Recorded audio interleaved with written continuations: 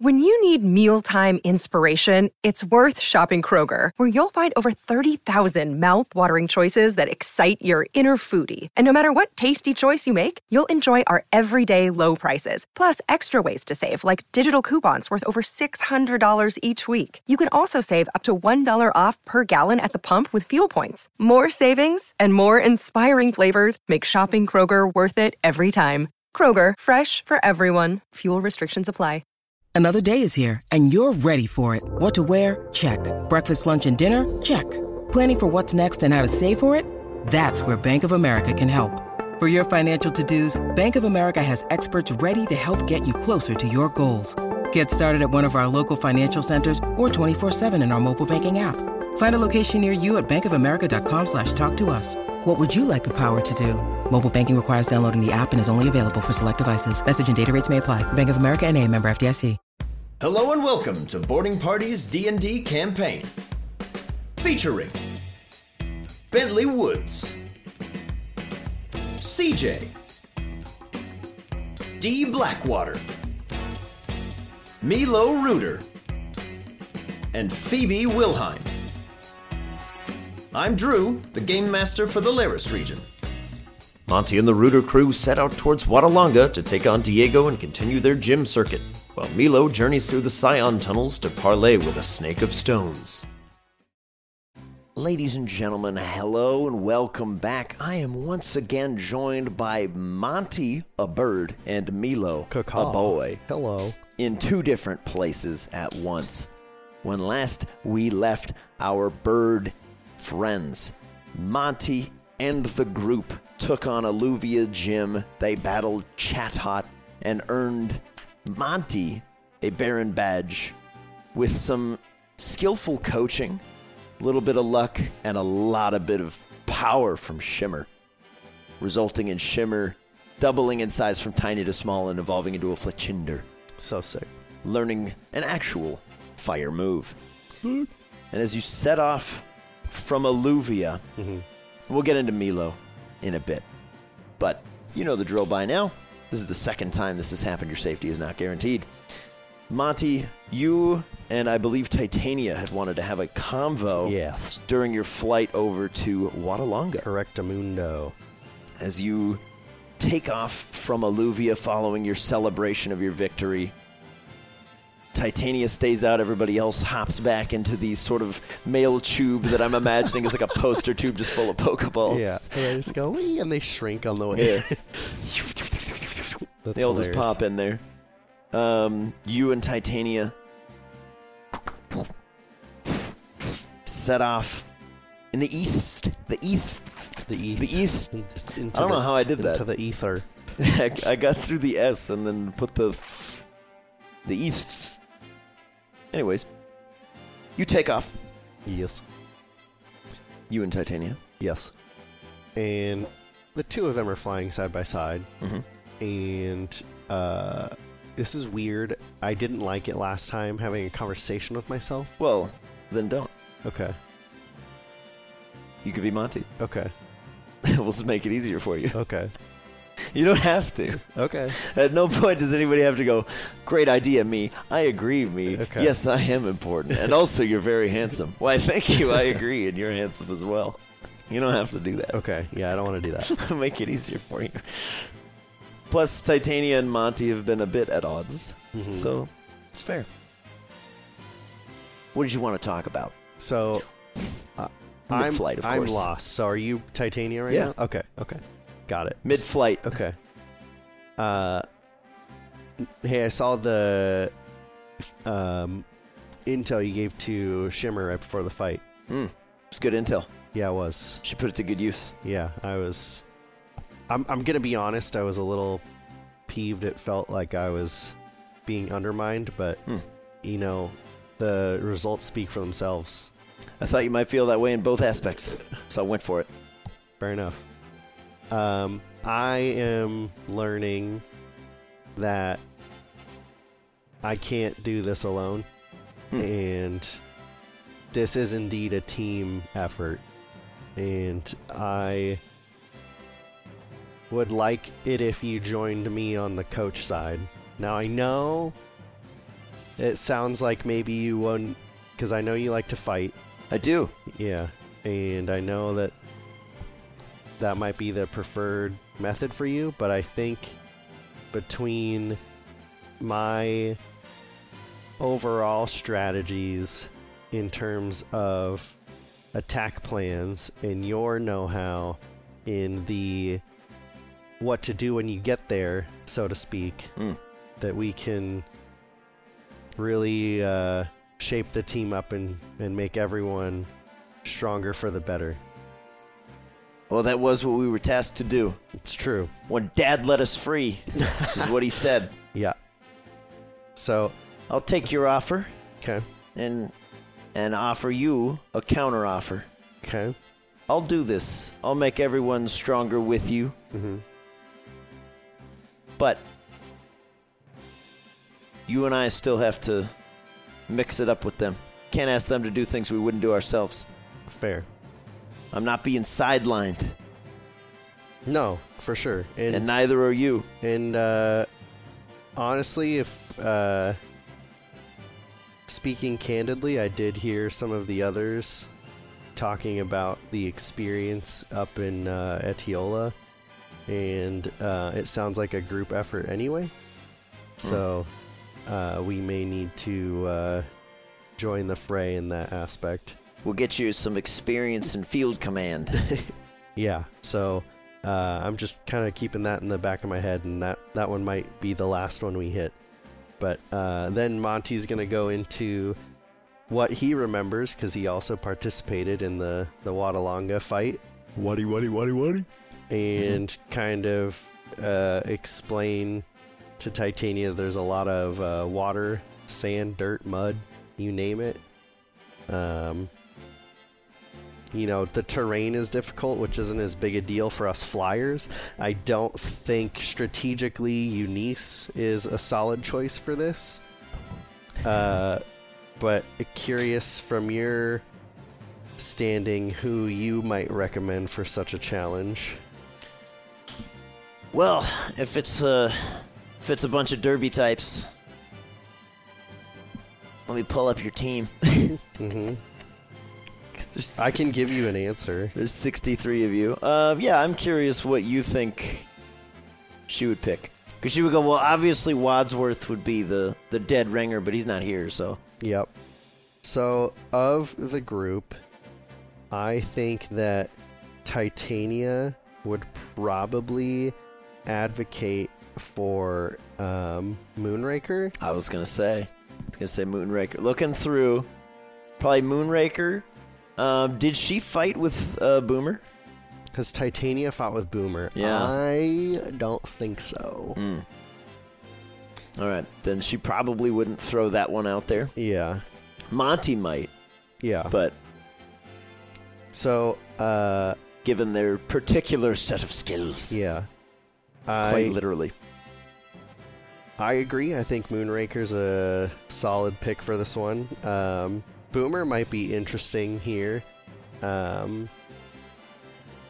just because he has the advantage of being more airborne still, but he also does have a very strong move in Bullet Seed, which I think might help. And that's why I asked. I was like, if Titania has seen that happen, which I'll leave up to your discretion in their various times training. Mm-hmm.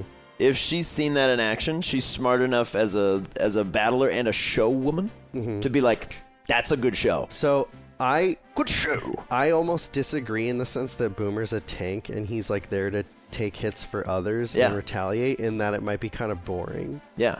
But so, I like the idea, and correct me if I'm wrong, but I feel like Titania being the in the field person is not looking at like, well, you're more meant to take hits. She's like, you can do that thing, and that's really showy. Yeah. Like that's big splashes of damage if you hit.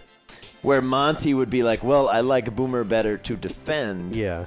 And Boomer would probably agree. Yeah. But again, we're here to bounce ideas. So that brings us to our third pick. I wouldn't put Arjan or frankly Howell in this fight because it's a very large type disadvantage. Yeah. And although Arjan is not the most battle inclined, I'm still kind of tempted to include him just in case things don't go the way they do in the future, and I'm looking at Green Gate easy mode for him, and potentially the medium one for that. And unfortunately, I don't believe Hal can compete in Green Gate at all, so I'll have to find somewhere else for him to shine, which might be... So you have a loophole in Howl, Okay. in that as long as you don't use ignition, Okay. he is technically not fire infused. Okay. So we'll revisit that. There's a weird loophole with Howl. So there's no Arjan for this fight, and there's no Eunice. We agree with that. So that brings us to bringing out Shimmer again, or Violet, or... Because Violet has been in there before, right? Correct. Did you bring Violet? Yeah. Yes. Or there's Derby again, and where this is honestly his element. So if there's any sort of sandstorm type deal, he would actually thrive. Mm-hmm. So the question now becomes, if we bring Moonraker for sure and potentially Boomer, do we bring Derby for his weather inclination, or do we bring Violet to allow her the salty run back of sorts? And everyone loves a good comeback story. Yep. And I really don't know of the two. I like the Moonraker Boomer pair. Mm-hmm. But then do you allow Derby to thrive in his element, or do you let Violet run it back? Yeah. I mean, Violet does have the leaf blade. Yeah. And the grass typing. Yeah. As long as you don't draw that blade. Yeah. No, I know that. It's just, Alright, so Monty would leave it up in the air. Okay. And I think Titania would go for Violet because it's the good story. Yeah. And, in a world-ending scenario, we might not be in an environment where you get to thrive. So giving Derby experience where he gets to operate at his peak maybe isn't the best learning experience. Fair. So she would suggest Violet. Okay. Yeah, that I would picture in my head. Titania just runs through your team and finds type advantages, and it's just like, well, you can do more damage with this. Or, exactly, Violet, like hearing that Violet has been here before and was robbed at the gates. She's like, give her another chance. Put her in, coach. Like last time she was here, she was a squishable bug. Now, she's made of steel. She's made of sterner stuff. Okay. And as much as she would be like, no, we should totally put Derby in there, Monty, I agree. Monty would be like, listen, where we're headed, he's not going to have the opportunity to automatically be set up, surrounded in mud, unless we park him in like a bog. Yeah. It's not going to be that easy. So those are fair assessments.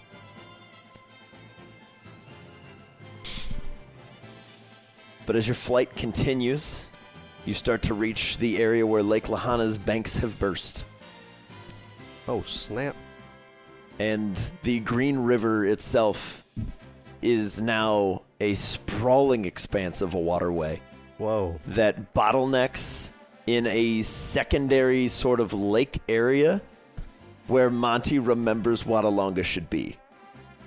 And as you kind of fly overhead, Monty, you're looking for landmarks. Uh-huh. And there are none because it's just water. But as you are flying from overhead, you will get some good intel. There is a point on Route 105 where there is a wall of water that goes about 15 feet up that pauses. Whoa.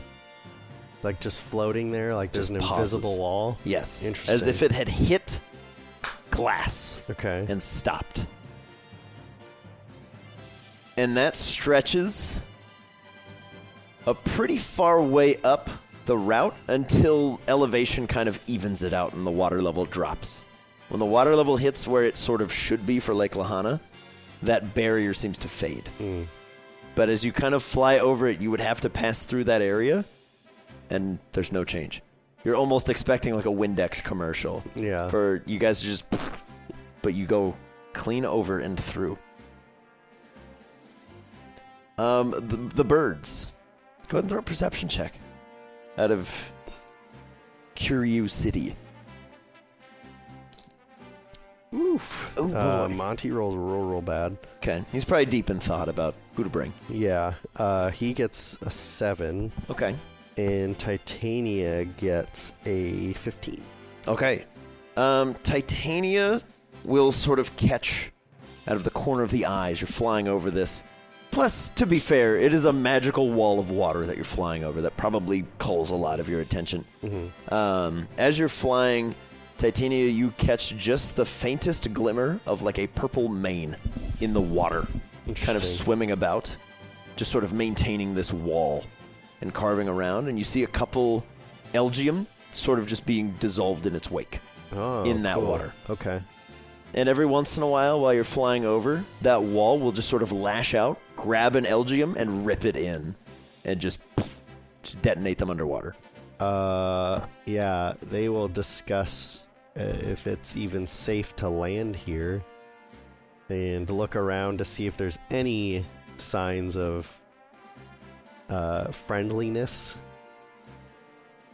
or if maybe something happened here that maybe we don't want to engage in.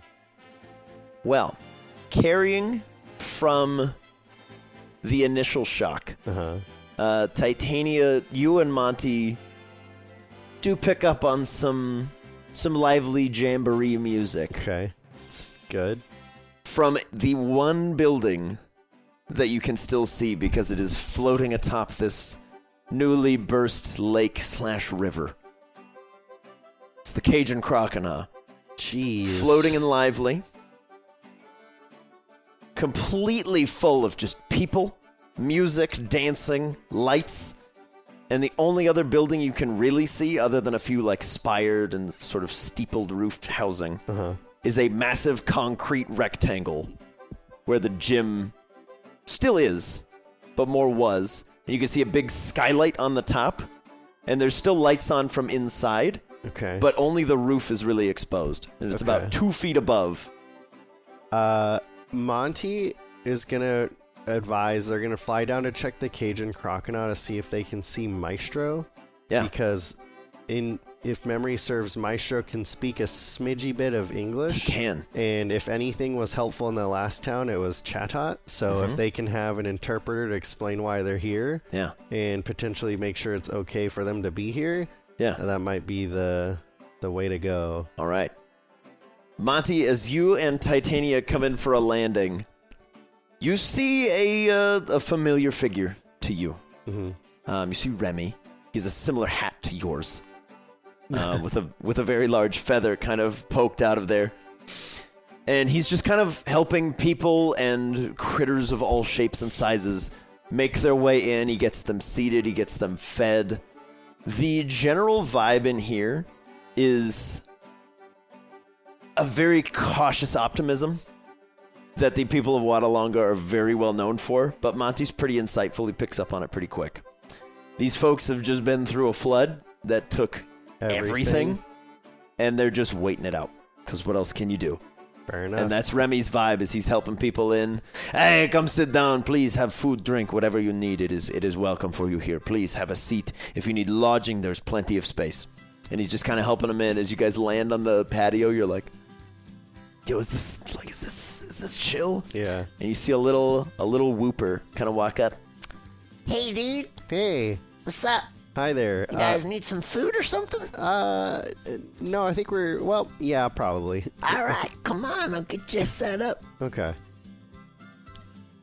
My name's Flynn, by the way. Hey, Flynn. Nice to meet you. I chose that name for myself. I'm quite proud. Nice. That's a cool name. Come on down. Okay. What's up, Scooter? And you see another little whooper is over there kind of playing a harmonica with no hands. And he's like, hey, dude. It's funny. Head on down to here. We'll get you set up with the maestro. Perfect. Get you some food. Love it. That's who we were looking for. Come sit at the bird table, man. I call it that because that's where you'll be sitting. Okay. And he just takes you to a little empty table. It's about Monty size, so Titania, you were just comically can towering over. Can you send out the rest of the team for some food? Yeah. Okay. There's the Kragana is massive. It's a big place. But as you guys are kind of walking, throw just like 2 or 3 perception checks and add like a normal amount. Add like 4 or 5. Normal amount. Yeah. Because some of you are better than bad, others. Really bad. Okay. 15 is the best. Okay. A couple of your of the squad feel some gentle bumps in the floor. Just like a boom, boom, boom, okay. boom. But you don't think too much of it as you kind of sit down at the table, catch the familiar green and blue of Maestro. As Flynn just kind of shouts out, I got a bird table. I'm gonna leave now. just kind of walks away. He's like, thank you, Flynn. I guess I don't. Okay.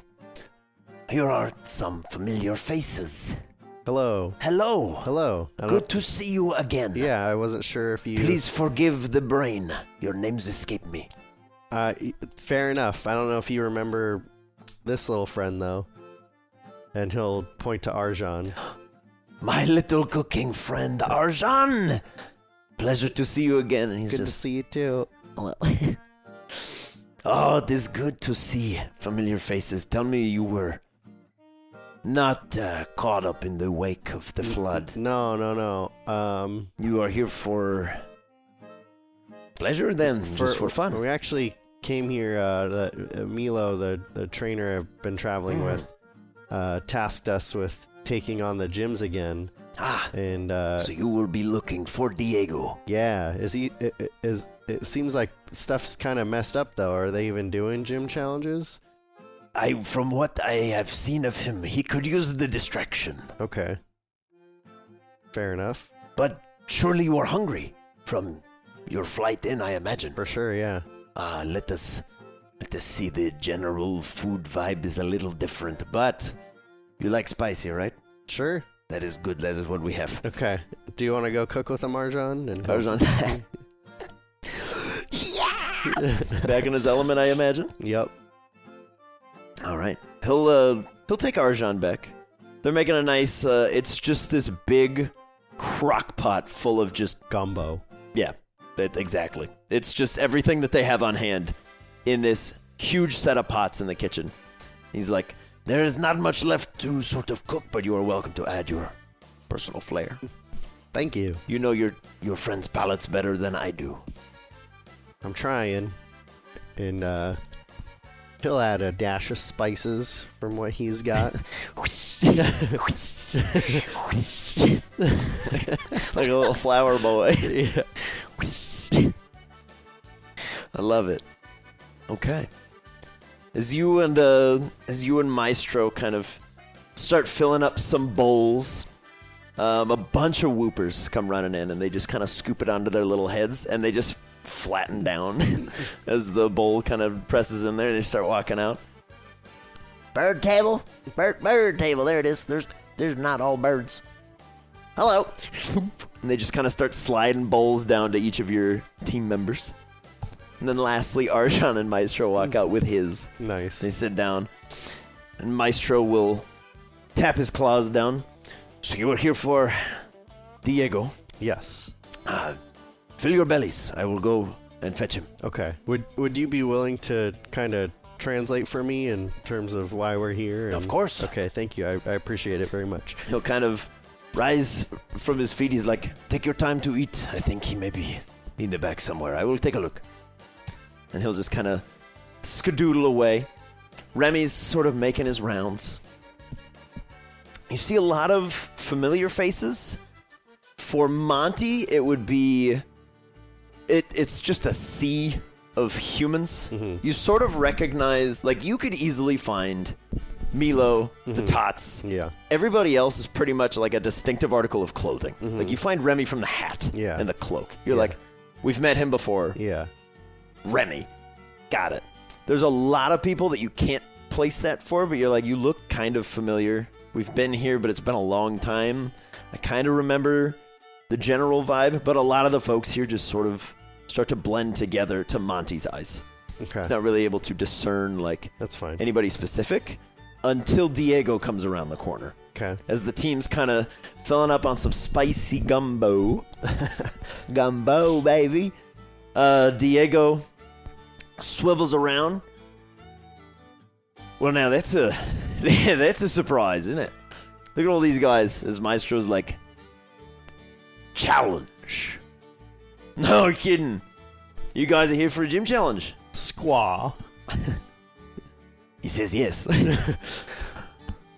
All right. I don't know how you got here, but if we can get over to the gym, walk there, swim, Maestro's like, he says yes, he's willing to challenge you. Yeah, we just have to get you there. Yeah, as long as he's kind of aware that it's just us. Like, we don't have a trainer. We're no trainer. Oh! He's going to see if he remembers some of these faces. No trainer. Could have sworn I've seen you guys before. Some of you. I recognize... Yes. Yeah, it was, he'll point to himself, Violet, and Arjan. He'll look down and goes, Milo. Yes. He's okay, right? There's not... Yep. It's not a bad thing. No trainer, you just on vacation or something. Yep. Oh, Sure. okay. Yeah, we'll go with that. Great. Yeah, just visiting. Yeah, did you ever come across Wymond Coover, the Tangela? Let me check the Wyman verse. It's like the Cinder verse, but a little different.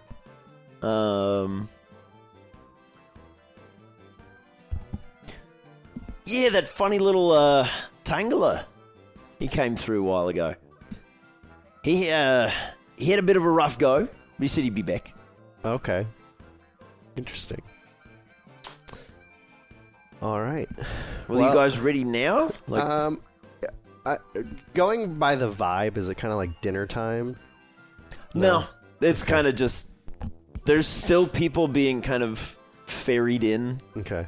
More or less. A lot of people are going out to sort of what's left of their house, diving in, getting what they can. And so, Monty to Maestro would just say, we would just like to digest for an hour, and then we'll be ready. Okay. Food take time. Oh, yeah, no. Okay. Tell you what, I'll head over there. I'll start getting it all set up for you. Maestro, will you figure out how to explain a double battle or a single battle to them? And Maestro's like, 1 or 2 at a time. 1 or 2 at a time. You can bring 1 for 3 or 4 for 2.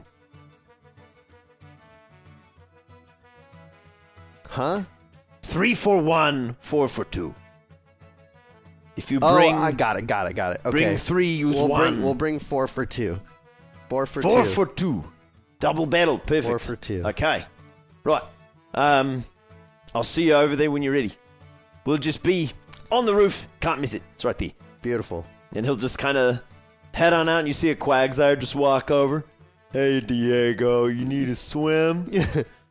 Yeah, man, can you give me everything? Absolutely. Just hauls him onto his back and then just plonks in the water. Oh, my and just, God. Nice. And off they go. Sweet. All right. Well, Monty and Titania will look at each other and just go, Derby? Derby. All right. And they will enjoy the rest of their food. Mm-hmm. They will chat to some of the locals, just fun small talk, not anything Okay. inquisitory, and enjoy just an hour or so of team time before heading over Team time. to the gym. Okay. For anyone that needs it, there are Quagsire fairies all around. Okay. Ready to haul you on over there free of charge. They Okay. they seem to be working for pretzels and cheese effectively. Okay. Small deviation. Everyone's going to go over there and watch again. However, Arjan would like to stay in the kitchen for Help the out time cooking. being and help out some cooking, because when do you have this opportunity? Exactly. Maestro will kind of walk you back, and he's like, I have a whole suite of new spices I can show you. And you can see he still has the kind of like fungal and plant growths on his arm. And he's like, and I have been keeping on to these just in case I ran into a fellow lover of the culinary arts prior to the flood. All right, let's learn some tricks. Yeah. All right, so what we'll do is we'll check in on Arjan, see how he's doing. Sweet. As we swim our way over to the gym, you see Diego standing on the roof of the gym. There is a big, like, plexiglass skylight, so you can see down inside. It's still perfectly intact. There's just not a way to get in from the roof. Gotcha. So Diego just kind of stands out there, and thrown out on the roof, just kind of waiting for you, is a Sandslash sharpening its claws and a Marowak, still holding like a massive bone with a kind of chunk missing out of it.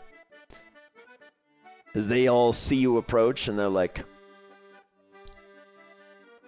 you are just friends? You are free friends? You don't. Oh, we have. You don't have a.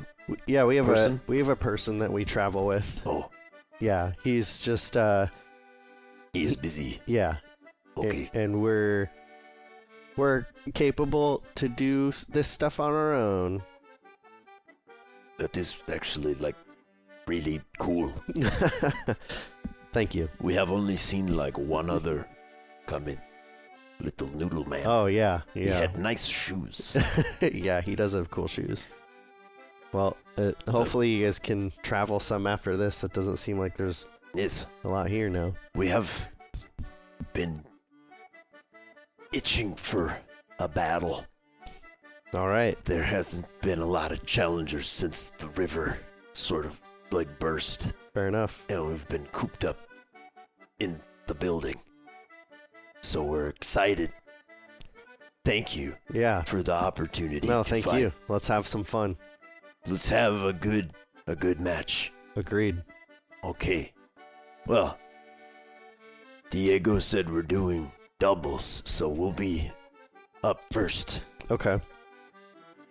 So, when you're ready. Okay. And they We're just fighting on position. the roof? All right. Fair enough.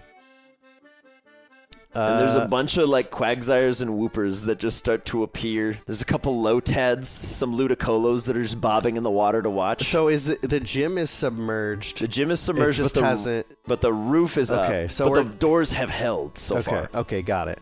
Okay. So you're fighting on a roughly 60 by 40 roof space. Okay. If anybody were to fall off, thematically or otherwise, the Whoopers and stuff are there to help put you back in. Okay. So that they don't want anybody to drown. Or if you have like a Charmeleon and if the flame on its tail goes out, it'll die. Yeah. Okay. So in that case, they're going to look at each other again, and they're going to sub out Derby. Okay. Darn. There's not much of a...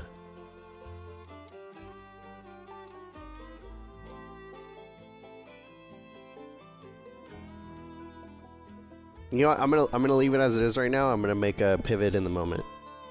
Okay. Because they're not going out right now. It's just two of them going out right now. Okay. All right. So I know what I'm gonna do. As everything is in position, who's coming out first? For Monty Squad. First is going to be Moonraker and Boomer. Moonraker and Boomer. Okay.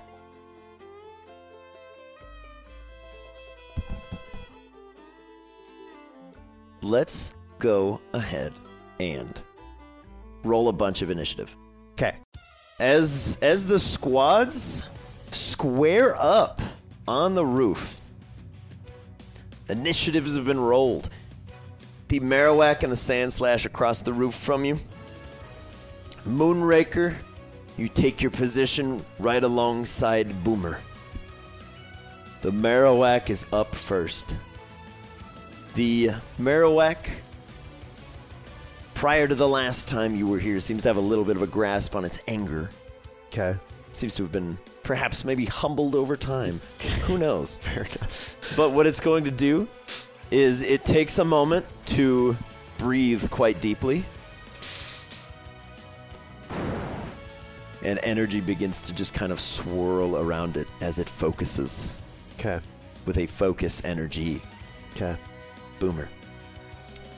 Boomer is Boomer is going to do a fly up to both of them and do a feather dance. Okay. So they have to do a dex save. A dex save. Memory serves, they're not.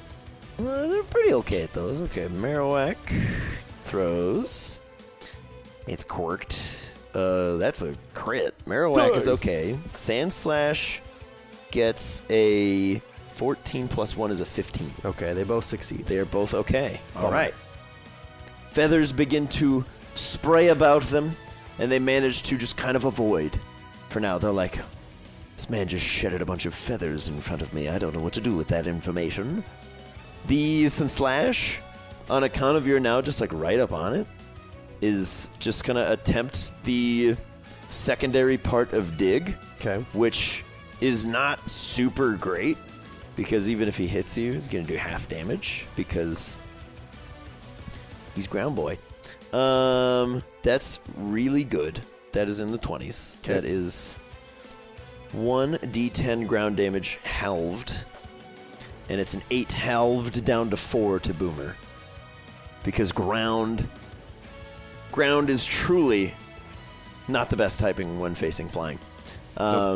As he kind of just carves his hands on up and slings a bit of mud towards you, it just skirts off the side. And you're beginning to realize, you know what, Monty, let's make it a teachable moment. Montgomery, while you're on the sort of sidelines, surveying the field, give me an insight check from that first couple interactions. 6. The roof is clean. Okay. You're starting to put pieces together. Moonraker. Good luck. Do your thing. Have at it. Okay. Moonraker Try not to have too much fun. Is going to go for a water gun. Okay. On the Marowak. Yeah. And the conversations that were had, I'm just going to throw this out there, is similar to Derby not wanting to just be like fully primed in his element. Yeah. We told Moonraker to, for the moment, unless we deem otherwise, to abstain from doing Red Sky Morning to create heavy rain, because this town has undergone enough rain. Also fair, yeah. Not really the nicest thing to do, and let's see how we can do without that boost. However, we're going to go for Water Gun first, because we have the choice specs, and on the first range attack, we get a +2 to hit and a +1 to die of damage. Very good. So, and then just so it's out there, the Marowak, as you may or may not remember, has battle armor. So crits are normal. Okay. But, so it's out there. 22 to hit. Oh, yeah, absolutely. And then we're going to do 3d6 water damage. 5, 10, 11 water damage. Which is actually 22. You immediately size up the Marowak, and you're like, I've sparred with Manny before. I wonder if his left leg slides out as well. And you kind of snipe him in the knee, and he kind of drops down, and then you hit him again, like square in the face, as the Marowak kind of slides back to the corner, dragging the bone for stability as it kind of arches back up to its feet. It's going to... Good show. It's going to turn this opportunity to kind of fling itself with the bone out towards... it's going to head out towards Moonraker with a bone rush as it kind of swings out towards you, and then just kind of snaps out that little secondary bone attachment and comes in for 1d4 plus 1 attacks. But they all deal grand damage, so he's coming in for 3 attacks. Okay. And each one deals +2 damage and then is halved because of focus energy. So 3 attacks. Wow. 18, 14, 13 plus 4 on each. So that makes the lowest one a 17 to hit Moonraker. Wow. However, each one deals 6 damage but cut down to 3. So you take 9 damage total, Moonraker. Okay. Does water also reroll? No. Okay. Never mind. All good. So, yeah, the Marowak leaps out towards you, Moonraker, and just 3 quick hits, but you're able to use the sort of lightness of your body to just roll with the hits. Kind of diving out of the way as Titania's like... How much did you say total? Sorry. 6, 12, 18, 9. You take 9. And then it's Boomer again. All right. Back to Boomy Boy. All right. King Boomer. All right. Monty is going to tell Boomer to do a feather dance. Okay. Titania is going to tell him to do a bullet seed. Okay. And so we'll say evens, he listens to Monty. Odds, he listens to Titania. We got a little bit of toe stepping. Okay. I like it. Natural 1, which is odds, which would be bullet seed. Okay. So he's going to go for a bullet seed, where he's going to be making 5 attacks. We're also going to be going at the Marowak. Okay. Because you kind of spin around, turning your back momentarily to Sand Slash to see Marowak behind you. Yeah, they were told to double on, take one out. A double entendre. So here comes 5 bullet seed attacks. 5 bullet seed attacks. Woo!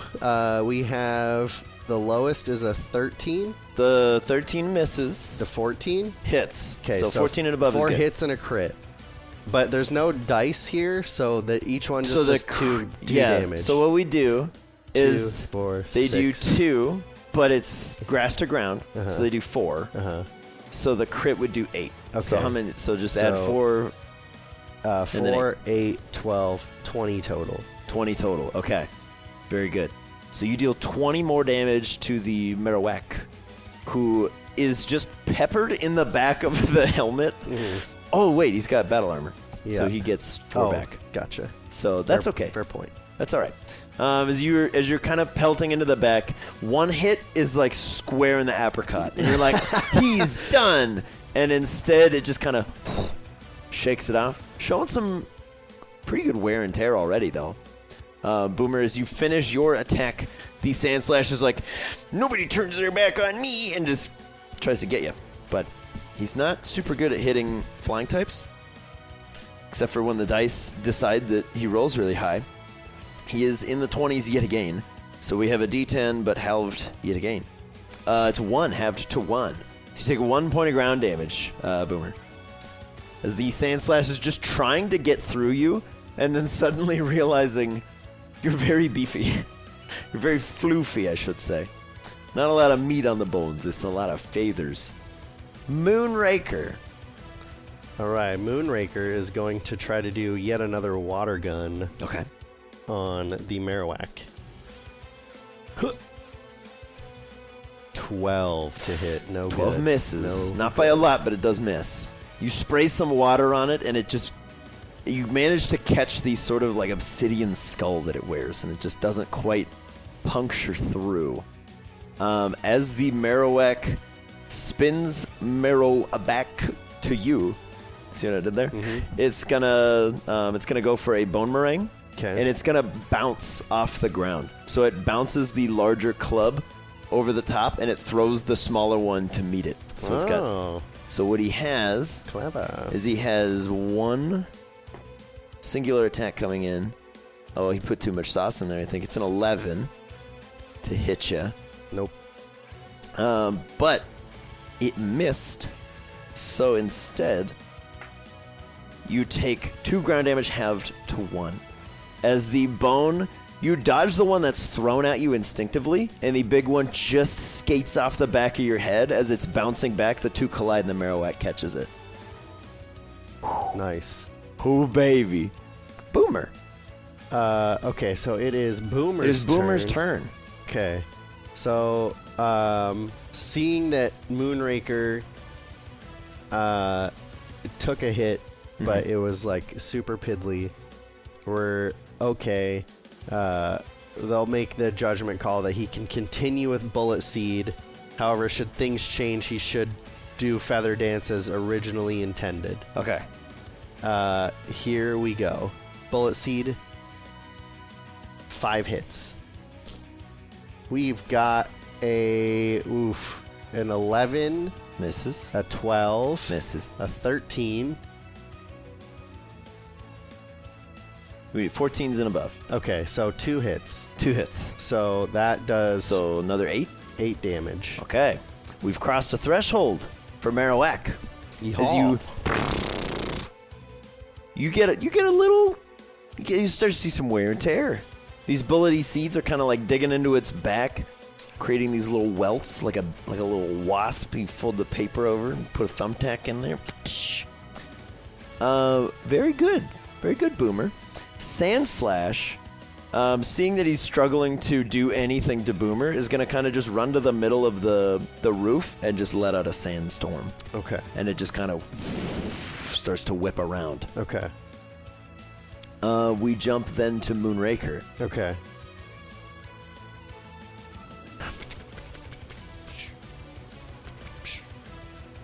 To our knowledge of this gym, this is not the only fight we're doing, correct? So or do we not know that? Based on the vibe you're getting from Diego, you're basically just gonna do a double battle fighting through 4. Given the state of Wattalanga, his trainers are in no position to also fight. So it's just the 2, or he has 2 more? He has 2 more, so 4 total. So it's your 4 versus his 4. Okay. And when one goes down, they sub in the next one and just keep going. Totally fine. Okay. So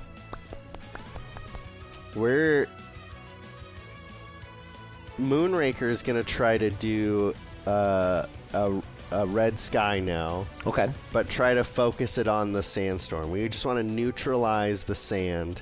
We don't necessarily want to cause a whole storm though. Okay. So we want to make it rain. Yes. To override, make it mud. Yes. Okay. Let's do a thing. Let's do a contested roll. Let's play rollies. Okay. For whose weather is stronger, or do they fuse? Okay. Rollies. 4. Natural 20. Good lord. Okay. I rolled the amber die for that one. So rather than overriding the sandstorm, they are now just sort of both active, and the ground on top of the gym is beginning to become like mud. Okay. As a lot of that sand is starting to just kind of grit down and then get rained on and just... It's getting a little nasty out there. Okay. It's pretty cool, though. Bummer. Yeah. Marowak, on account of it missed with Bone Meringue, is going to kind of stomp the ground twice and fling out real hard towards Moonraker. Okay. Because he missed with his last attack. Because he gets his bonuses for missing, he's got a 24 to hit you. Okay. Deals 1d8 plus 2d6, but it's all ground, so you're going to take half. 1 plus 4 plus 3 is 8. Cut in half is 4. Okay. 4 points of damage. As the stomping tantrum subsides. Okay. Smacks you. Okay. We need to go for damage. We need to catch up. So Boomer's going to try to do another bullet seed here. Okay. Okay, so those definitely don't hit, but then we have a 17, an unnatural 20, and a 24. Holy cow, yeah. So that'd be 4, 8, 12 more damage. 12 more damage. We're closing in. Hey, boo-boo. All right, Marowak, in the traditional sense, is now mortally wounded. But it's a gym, so it's okay. But it's not looking great anymore as some more bullet seeds come flying through. Boomer here like, Titania was very insightful. This is quite effective. My goodness. Decent slash. And for anybody wondering, no, I didn't forget the sandstorm damage. Don't worry about it. It doesn't do any. It just beefs their stuff. I can roll that. We just did it. No, it literally doesn't hurt you. It's a different kind of sandstorm. Got it. That's a hint. The Sand Slash is going to kind of use the cover that it's in. And because of Sand Slash's newly reworked ability, he's going to use Swords Dance as a bonus action. Okay. So he's going to get plus 4 damage on all attacks, and if he crits you, it's an additional die. Okay. And then he's going to spring into action with a dig. come carve up behind Boomer. He's rolling hot right now. That is a 21 to hit. Yeah.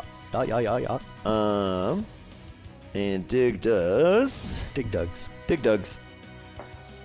He does... That's a 6 plus 4 is 10, but it's still halved.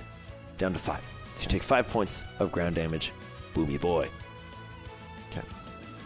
And then we jump on down from there back to Moonraker. All right, Moonraker is going to be given the unorthodox move to move a little bit out of the storm and try to do a gust on the storm.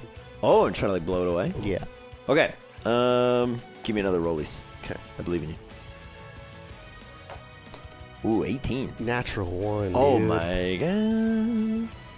Okay. Moonraker, you're trying with all your might, but this Sand Slash is really just digging his claws into the roof and keeping the sand flowing. So you still have this weird, like, sandstorm with slick floor going on. But as a bird, it bothers you 0. But you're unable to blow away the sandstorm. Okay. The Marrow Whack, seeing what you're trying to go for, same deal. Throws out the bone meringue, and this time it splits midair, and they kind of carve around the side of you. Let's see if the big one hits. The big one. That's 18. Okay. For 1. 1 halved to 1. So you take 1 point of damage as the smaller bone kind of clocks into you, and the bigger one this time misses. And then they both just reform and fly back to him. Catches that club. Boomer. Okay. Boomer will live. Boomer will live. Boomer is going to do 1 more bullet seed Okay. on the Sand Slash for On the Sand Slash or the Marowak? Marowak, sorry. Okay. 14's the lowest. They will all hit then. Boom. 20, down 20 grass. Yeah, down will go the Marowak. Good job, Boomer. Good job, Boomer. Boomer, Boomer, Boomer, Okay. Boomer. So we can knock out Marowak as popping onto the field is a familiar and horrifying face to you. It is a Steelix. It is Diego's Steelix, Okay. more specifically. Okay. Which, as Monty will remember, has all kinds of tricky fangs it Yes, can do. it do. Yes, it And do. it is also immune to crits, as we may or may not remember. So, what we can do is we can hide Sand Slash. We can unhide Steelix. Oh, no. That's the opposite of what I would do. I didn't even look. You're good. No, I hid Sand Slash instead of Marowak. Okay, there we go. So, yes, emerging onto the field is a Steelix. However, initiative will carry on as it has been. So, Boomer, you just knocked out the Marowak. We jump to the Sand Slash's turn. Okay. The Sand Slash is going to just, if it ain't broke, don't fix it, and keep trying to harm Boomer Okay. for better or worse. And he rolls this time, the lowest he has rolled so far is a 16. So you rolled a 16? Yeah. That doesn't hit. There's 16 to hit you. Nope. Nothing doing. Carves out towards you, Boomer, and this time you just floof a bunch of feathers up, and the Sand Slash is like, where'd he go? But you didn't go anywhere. You stood right in front of him the whole time. Moonraker. All right. Monty's Moonraker. going to make a judgment call and do Sure. a swap for Violet. Okay. Who is Moonraker. Okay, Moonraker. So what we're gonna do is on. I'm just assuming that'd be like his entire turn. And Yeah. then- So basically, Moonraker's gonna pop out, and then Violet, you'll get a turn next turn, Yes. which is pretty awesome, honestly. Because you were at the bottom of the initiative order, Moonraker. Uh-huh. When you get pulled back and Violet, you get sent out. Violet, you are now up Oh, okay. Sweet. because you have the highest initiative. Violet is of the going pre-rolls. to Rock'em Sock'em Robots the Steelix with some Comet Punches. Oh baby, And so we're Get going to do it. a little bit of this. get a girl, get a girl.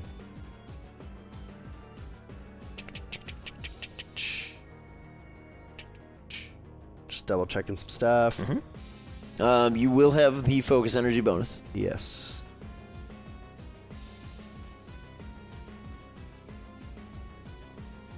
Okay. Just reading up because last time I really screwed the pooch. Okay. So, all right, Violet's going to focus energy up and go for some comet punches on the Steelix, making 5 attacks. 5 attacks. Each one has a +8 to hit. Yes. And each one deals 1d10 fighting damage, which, as we know, is very good. It's immune to crits, right? It is. Well, yes. It'll do normal. So 14. I'm sure the 10 doesn't hit. Yes, the 10 will miss. Otherwise, 14's the lowest. What's the next lowest after that? 19. Okay, then yeah, those are all good. Because 14 will miss, but 19 so and above is good. 3 of those hits. 3 of those hit. One of them would have been a crit. Yes. Alas, we cannot. So we are gonna do some punches. Okay, gotcha. We're gonna go punch, punch, punch. Wow. Oh, that's bad. 5 fighting. 5 fighting, which is doubled Yes. to 10. Could have done, in theory, 60. Yeah, the 10 feels a lot less cool when you realize that you're doubling your damage. All right, so Violet, you pop out. You see the face of your nightmares from months ago, and you're like, I ain't the same scared little bug. And the Steelix goes, and I am not as fragile as I was. As you start punching, he's expecting your fists to just implode, but they don't, because much like Wolverine, you're also a little bit steel sometimes, just not always. And as you're punching in there, you make some dents, but you know you can do better. Yes. You know you can do better. Yes, The Steelix looks down at you, and its jaw unhinges wide, and fire sparks out of it, and it's going to bite down towards you. And it's a natural 20. Wow, Violet. Oh my god. So, oh my god. Oh no. it's 2 on the die, but it's 2 fire damage, which is double to 4. Yeah. You are... Double weak. Yes, which means it's tripled, so you take 12. Good lord. However, in the same vein as your last turn, it could have been much worse. Yes. It could have been 30. As it bites down into you, Violet. For 12? For 12, yes. With a 2 on the die. Okay. Oh, spooky stuff. Okay. It bites down with you with a fire fang, and you're able to kind of fend it off. Just kind of parry away the jaw after it kind of bites into you, and your newly reformed body is very susceptible to flames. It is, however, also raining, which would just reduce the number of dice it rolls, but it only rolls 1 anyway. But bringing us down from Steelix, we jump down to Boomer now. Boomer, you see a very big steel snake behind you. Yes. Boomer's going to try to do a feather dance again. Okay. So we need a dex save. Okay. Por favor. Sandy Boy, 5. Okay. Steelix, it's 12 on the die, plus 2, so 14 on the Steelix. He has, it's a DC 14, so I think he barely, barely succeeds. He meets, he beats. That's so he manages to. The one I want, Ted. He manages to resist the feather dance. All eyes on Violet. He's like the rematch of the century. Yeah. Okay. But Sandslash is hit with it, so what does that do again? Half damage on physical attacks that target creatures that are not you. So if Sandslash tries to hit Violet, it's doing half damage. He's still pretty fixated on Boomer. He and Boomer have been kind of battling it out for a while. Just trying to reduce Violet's... No, absolutely. Listen, it's the right decision regardless. He's going to try to attack you. He's going to go for it. Okay. He gets lower than last time. So he's going to miss. Okay. He swings out towards Boomer with your incredible AC, and he's covered in feathers, and he's really slow, and he's confused, and he's like, I can't take down this bird. Violet is going to punch the Steelix again. However, because she's not needing to move, she will activate her mirror image. Yes, mirror image. So that hopefully it does not hit. Okay. So we are going to do another comet punch to do 6 attacks this time. Okay. And I'm going to borrow this die. No. Jeez, that's so bad. 11 there, 12 there, and then 18 is the next lowest. Okay, same deal as last time. So 4 hits. There you go. Get it. Come on, Violet. Come on, Violet. Get violent. 3, 4 hits. Come on. Believe in you. 2 to 5, 11, 20 fighting damage, which would be doubled to 40. Yeah. Yeah, it is. Holy cow. Okay. Violet, it's still not bloodied. However, 40 points of damage from a couple punches is not bad. As you cause some dents to form in the steel armor, the Steelix is like, I don't rotate the way I used to in place. What have you done? It is gonna... Yeah, it's gonna get a little bit arrogant, and it's gonna try to grapple Violet. It's gonna start to just coil around. Okay. So you can make... Oh wait, mirror image. Yes. So he's going Roll to... a d4. We're going to determine which Violet it tries to grapple. 2. Okay, so that fades. Okay. He coils around, and the mirror image Violet's like, no, no. And the Steelix is like, oh. And then looks down and sees 3 more and goes, trickery. Yes. Oh, and Violet, all of you just get a little Jamerson Mangrum. Perfect. So, for the context of this, on the next d4, now a 1 or a 2 would hit, and a 3 or 4 would dissipate a copy? I believe so, yes. Okay. Basically, if he ever rolls the same result again, it'll actually hit you. Okay. But that's Steelix. He tries to crush and kill one of the 4 Violets around. Okay. And we jump down to Boomer. All right, Boomer, just in No. case, is going to try to go for a pluck attack on Steelix. Okay. Go for a pluke. Plink plonk. 15 to hit. 15 to hit. You do have a Violet nearby, so you are flunking. Oh, okay. 15 will hit, but I'm just so it's out there. Well, it'd be a 19 otherwise. Okay, that'll do. So we're going to pluck. 3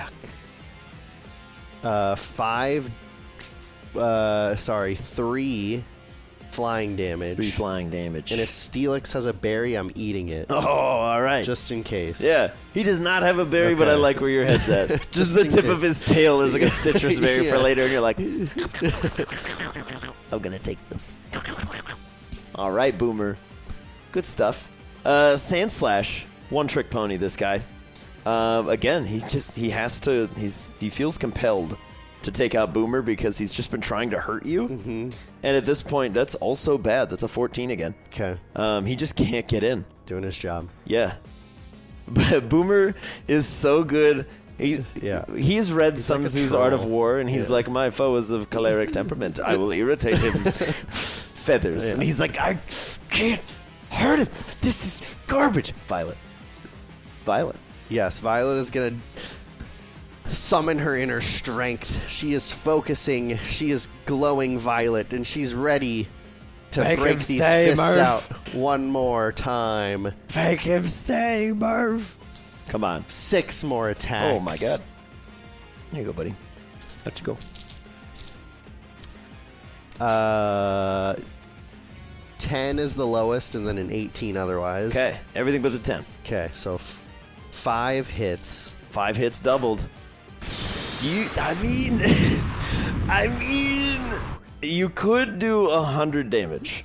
In theory, yes. In a ridiculous world, you could do 100. There's one right here it there. is. There's 4, and then 5. Holy cow. 7, 8, Oh my 15, God. 20, 30. Oh, wait, sorry, yeah. 30, 35, doubled to 70.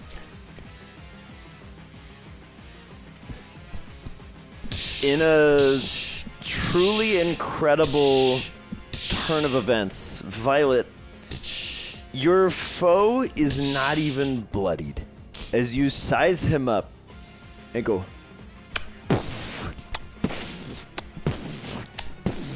and then spin on, you turn to walk away, and then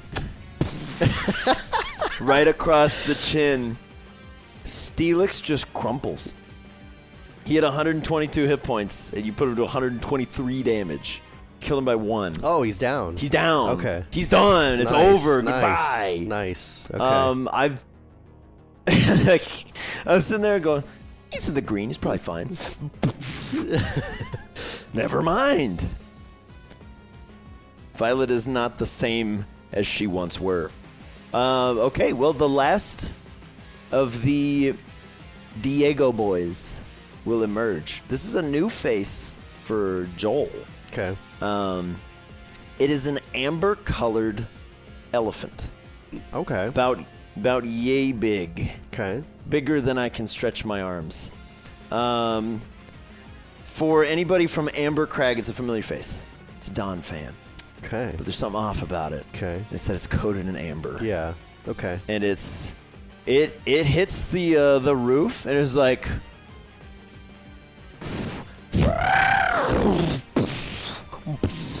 and it's primed and ready to go. But it's Boomer's turn before he gets to do anything. Yeah. True. Yeah.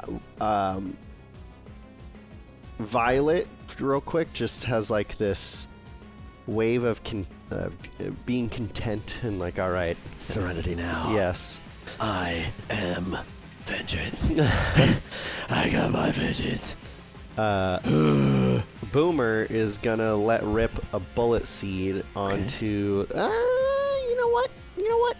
He's gonna try one more time to do a feather dance on the last two combatants because neither of them are affected by this, and they need to make dex saves. Okay. Dexterity. Sand Slash. 10. Oh, Sand Slash was already affected. Yes. Donphin. Oh, that's true. Crit. Jesus. The amber die is 3 for 4 today. All right. Well, we did our best. And its one non-20 was a 16 on rollies. It's rolling hot today. The Donphin is completely serene. It's like, I don't care.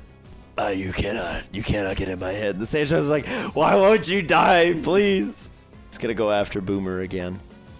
No, it's worse. He's in his own head, man. He can't figure it out. He's like, it's a bird. Why? And Boomer's just, Don fan. The Don fan. The Don. He's a Don. The Don sees Boomer, tucks into a roll, and comes towards you at maximum pace. He gets a 23 to hit. Wow. He deals A lot of damage. 12 rock damage. Jeez. Already doubled. You're Okay. okay. 12 rock damage, and then we increment the die. So if he hits next turn, it'll do a D8 instead of a D6. Okie As the dokie, Don artichoke-y. fan slams into you, Boomer, it is like being hit by a building. Okay. This guy is just incredibly dense. Okay. Violet. All right. Violet is going to do another Comet Punch. Okay. And Monty's going to be paying close attention to the damage that is received because we don't know what typing this may be. But, in this case, we can experiment with potentially high damage because we're only going to make 3 attacks this time. Okay. You can also you can sub in steel or grass if you want to get fancy, because you're holding the. You have the blade equipped. We're going to stick with fighting Okay. for right now because we don't know. We're Okay. going to just be attuned to the damage that is taken. You got it. 3 attacks. We've Go got biggie. well, I'm assuming she would need to move on this, so... He's right up on Boomer, so you don't have to move too far. Okay. So, 12? 12 will miss. Okay, so... And then what about a 21? That's pretty good. So those 2 will hit oh, shoot, then. bro, no. That you overshot him. 2 hits for 5 fighting damage. 5 for fighting. Okay. And Monty will watch Very good. astutely. Monty, this hits perfectly averagely. Okay. It's a good hit, but there's no Okay. fluctuation in the DiMaggio. Okay. Just hits exactly as you might expect. Okay. Boomer. Boomer Boomer. is going to do a bullet seed on the Donphan. Okay. So now we can knock out the grass typing. Now we're clocking. So we are going to do 5 attacks. Woof. A 9. That'll miss. An 11. That'll miss. An 11. That'll miss. A 21. That'll hit. Okay, so 2 hits of 2 2 hits of 2. for 4 These damage. hit potently Okay. for 8. Excellent. You slam into it with grace. Okay. It is not happy about it, but it is there. We were thinking because it was amber, maybe it would be amberite and thus be a metal of sorts. So maybe it was steel. So we wanted to try fighting first to see. These are true thoughts. Stratagems. Sand Slash gives up on Boomer, not realizing what will happen. Okay. Spins to try to hit Violet, and there's just feathers around his eyes, causing distraction. And as such, he has disadvantage. Disadvantage. As he attempts to dig through some of the mud and kind of launch out towards Violet. Disadvantage, 14. Why would he have disadvantage? Is that not what Feather Dance? Feather Dance he does half damage. Is half? Okay, never mind. So we're gonna ignore those. We'll just roll 1. It's a 2. Okay. Misses anyway. So it doesn't matter. Yeah. It's irrelevant. Yeah. Okay. Anyways, we'll figure it out. I haven't seen Boomer in a while. The Sand Slash leaps out towards Violet and just kind of like collides with the floor of Violet. You're like, ew, get off my leg. Gross. Don Fan, roll out Boomer. See if he hits. 17 on the die. Ooh, nails it. 17 on the die plus Just stuff. Burly. Incoming. 1d8 doubled of rock damage. It's 8. Dang. So that's 16 points of rock damage. He Okay. increments the die again. Dang, boy. Holy cow. The Don Fan did this for Devin, too. This is freaking wild. Okay. But back to the top as the Don Fan collides with your back, Boomer. Once more, Violet. This area is full of targets. Yes, it is. Violet is going to hold her action and go after Boomer. Sure, I'll allow it. Boomer. Boomer is going to It's you. It's always been you. seed the Don Fan again. Yeah. Hit him hard. 14 misses, right? 14 hits. Okay. You just haven't hit him so yet. 4 hits. 14 hits. 4 hits of 2 goes to 8, goes to 16. 16. Very good. Very efficient. Okay. Don Fan, still looking okay. Takes a bunch more hits, though. Some more bullet seeds. Violet is... You held waiting. Yes. Now, she is going to attempt to, and maybe this is holding until Don Fan's turn. Okay. But she's going to do like a samurai quick slash leaf blade in front as it rolls out towards Boomer to try to trip him up.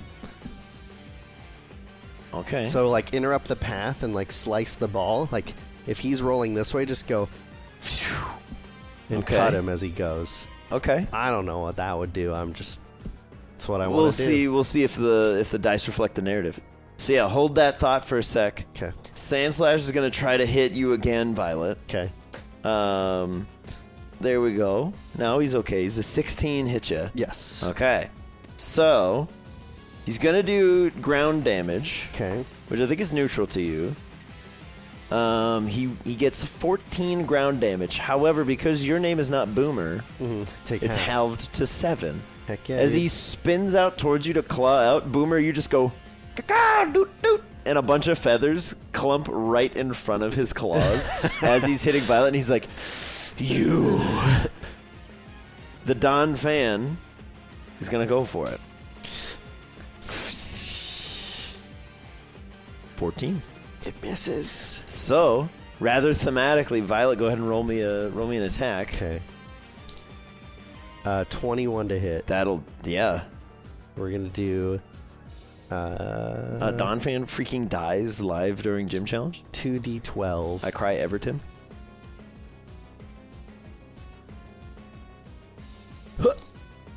A 9 and a 1 for 10 grass. Okay. Doubled to 20. Doubled to 20.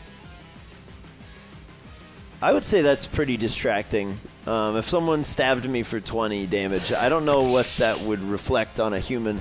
But as the Don Fan is rolling towards Boomer, you see your moment, and all 3 of the Violets are like, whoosh, and they all stab out 3 Musketeers style. And then one of your illusions just kind of just gets phased through as Boomer, you just sidestep as the Don fan goes through. You go, good show, Violet. As the Don fan rolls on past, resetting his rollout counter. Violet, it is you again. Heck yeah. Some held action chicanery. She's going to Leaf Blade him again. Follow up. Oh, yeah. A 17 to hit. Oh, yeah. Uh-oh. 18 doubled to 36. 36, huh? 32. Oh, no, 36. Math. All right. It's looking bad. He's looking really bad. You're closing in. As you carve through him, he goes from, like, slightly bloodied to mortally wounded. As the Don fan kind of skids around on his little elephant feet. And he's like, you. Boomer. Doot, doot. Caca, doot, doot. He'll bullet him. You haven't hit since, like, Yeah, I know. He's got full health. They were instructed to double up on them. He's done nothing. He's just like, please. Double up on him. All right, so really, we got 2 11s and then an unnatural 20. Okay. So 3 hits. 3 hits. 2 would be 6, double to 12. 6 double to 12, huh? Mm-hmm. All right, you've left him with a sliver, a false, hollow fraction of life. He's barely still up. The Sand Slash sees Violet and is like, my claws are coated in feathers. Ah! And just lunges towards Boomer. It's a 2. He slips in the mud. It's like, please, I have to do this. You don't understand. He's just crying. Like, ah! The Don fan runs over to Violet and swings his trunk out, aiming for the sword in your hand. He's going for a knockoff. Ooh, that's cool. Got a little bit of tech. That's a 22 to hit. That'll do that. So what he's going to do, it's less damage. He hits you for 7 dark, and the sword falls from your hand and kind of clatters onto the ground. Okay. Now, it's kind of funny because you can just use part of your movement to like just pick it up. But the Don fan's like kind of taunts out towards you. It's got like 3 hit points. But he's like, face me, marauder. We jump to Violet. Freshly disarmed. Yeah, Violet's going to just punch him. Yeah. He wants a hero's death. 6 attacks. He's not looking good for the Don fan. No crits, thankfully for him. The lowest is a 12. That will miss. Then a 15. That'll hit. Okay, so 5 hits. Oh, no. He's got 3 hit points. Oh, no. Oh, no. Let's see what happens. 1, 2, Well, 3. I think you'll get him. Yeah, no, I But will. I'm really curious how much you'd... Yeah, same a little bit. All right. Oh, knock off. Wait. What? You got a 4 for your mirror image. Oh, that would have missed. So it misses. So he knocks the illusory blade out of a Violet. Okay. And then the other Violet, you're like, huh. Now's So you can my take your hit chance. points back. Okay. Well, Violet is gonna. It was funny. Yeah, Violet's way. gonna just leaf blade him. Okay, then. yeah, we'll just make it easy. Yeah. You just use one of your hits, probably. Might miss. Yeah. Nope, it didn't though. 22 It might miss, except I didn't. for 7 grass damage. 7. A nice finish. There you go. And she'll come out and then instead of doing a full slice, she just goes donk in the forehead. You don't right even back draw it all in- the way, right just back clock in him in the noggin. Right back in the Yeah. sheet. You do the thing where the samurai goes, but you don't actually do the full draw. Yeah. You just Yeah. like you hit him with like a registered drawer. Yeah. Oh, right, the forehead. Don fan crumples, leaving a very distraught Sand Slash, who's like, guys, you can't leave me out here by myself, please. Oh my god. Okay. Well, Violet, as you down the Don fan, Boomer, the fresh Sand Slash, covered in feather and tears. It's your go. He will go for a pluck, just in case. Oh, man. We gotta try. We gotta try. Unnatural 20 to hit. Unnatural 20 to hit, huh? Yep. Okay.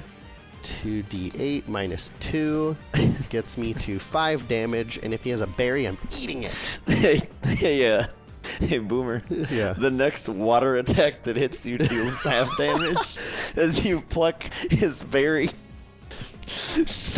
He had nothing but the berry. And Moonraker never tried to hit him. It's hilarious. Alright, how much damage did you do? 5. 5. Yeah, not a lot. Not even, he just... Alright, as you eat his berry, the Sand Slash, completely distraught, just leaps forward. I'm laughing too hard. Oh, man. It's an 11. Boomer, you steal his lunch, and he jumps out and just falls over. Violet. Violet fights with honor. Oh. She's gonna pass her action. Really? Yeah. Oh, that's messed up. 1-on-1, dude. All right, Boomer. 1v1. Boomer's gonna go for a bullet seed. Okay. He stole his lunch. And now you have the enhance. All right, please. That's Please. just wrong. Please. Darn. 9 is the lowest. Okay, that'll miss. Then a 16. That'll hit. So we have 4 hits. 4 hits. For 2. They deal double because you ate a berry. Yes. So they now deal 4 as a base, which means they deal 8. Uh-huh.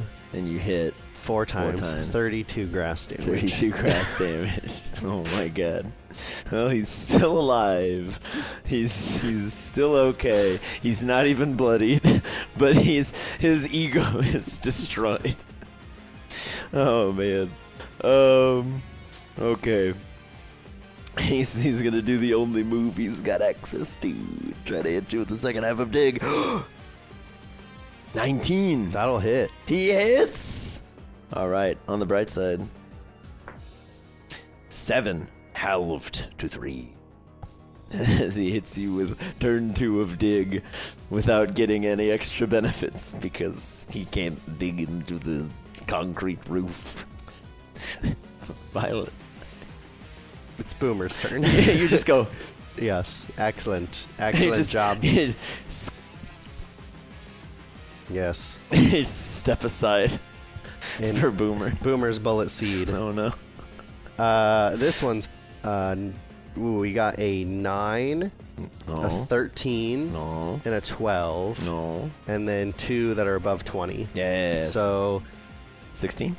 yes. All right, look at that. All right, now he's below half. As you pepper him with more seeds from his own lunch. You're shooting him with the leftover trash from his lunch that you stole. He, in a fit of despair, he claws at you again for a 16.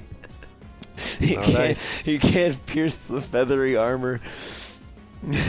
Monty's going to call back Violet and swap back out for Moonraker for standby. Okay, So, Moonraker will come back Even out. if Moonraker wanted to attack, it won't be his next one, it'd be the one after. Okay. Correct? So Moonraker will come back out.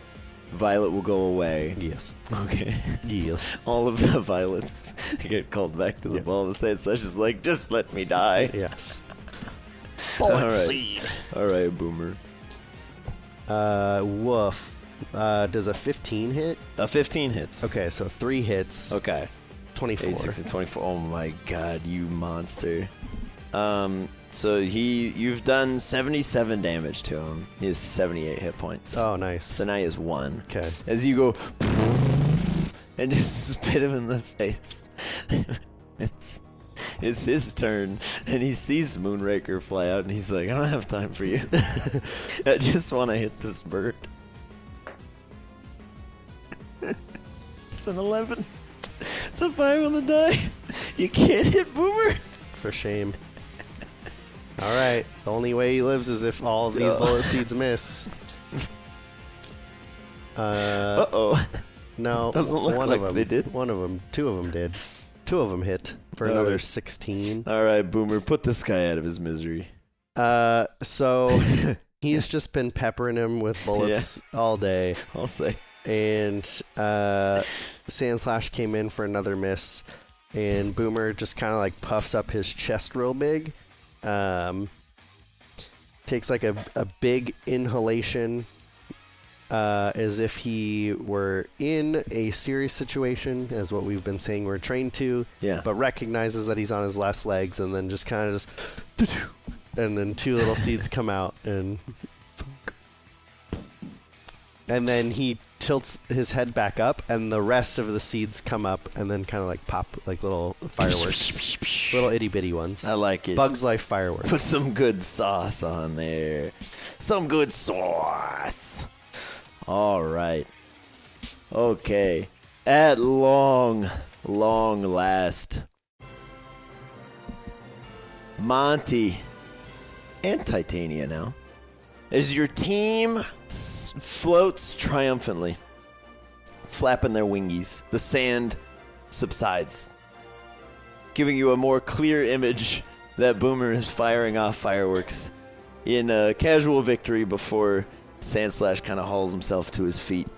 Diego just starts kind of like clapping and cheering, and he'll head over to Monty and Titania and kind of kneel down to Monty's level. It was very well handled. And he's like talking really slow. He's like, do you understand me? And he's like, give Milo my regards when you're back home. But until then, I think you've earned this. And he'll pull out the turf badge. Okay. And he'll kind of get a little spit shine for you. Here you go. They'll hand it out for your little talent. And Monty will hand it to Boomer and take off the pack and have him put it on before they have a similar celebration for Shimmer from the previous gym. All right. Boomer will pop it in there, and your little mailbag just kind of goes shimmers a little bit as you get it. All right. As Diego kind of stands up and whistles, a couple of the Quagsires come back. You guys sticking around for a while, or on to the next one for you?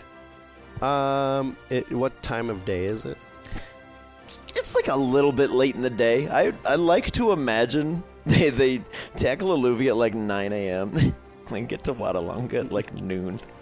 Okay. And then they hang out for a couple hours, probably like 4 or 5. So we will have a celebratory dinner for the team at the Cajun Croconaw. And then maybe rest up on the roof of it tonight, and then get ready to fly on to the next one tomorrow. Because this was a fun victory. After 2 in a day, they deserve the celebration. And also knowing that this is one of the very few places where Arjan can truly stretch his talents with someone that can actually speak to him. It's a good opportunity to just lay low for the night before we leave at dawn. Yeah. Red sky at morning. Very good. So, as this battle has been going on, Arjan, you and Maestro kind of take to the kitchen, and he starts showing off some of the spices and things that he's got.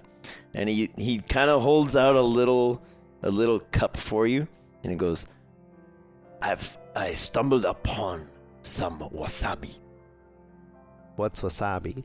Extremely hot and spicy. Oh, okay. But I thought you might like it. And he'll kind of like make a little Tupperware. Kind of click it shut. He's like, but I am curious what you would make in the kitchen. Okay. So, if I were to show you sort of what we have going on, a whole array of vegetables. We do have some fresh fish. We have some shrimp. They are swimming very close to the Cajun Croconaw as we speak. Okay. They are swimming about. I am curious where your brain takes you. Okay. And I am here for advice. Okay. If you need any. Okay. I would like to do a perception check at who would be eating it. Unless it's just Maestro. It's right now. It's just you and Maestro. He's Okay. like, cook for yourself. Okay, got it.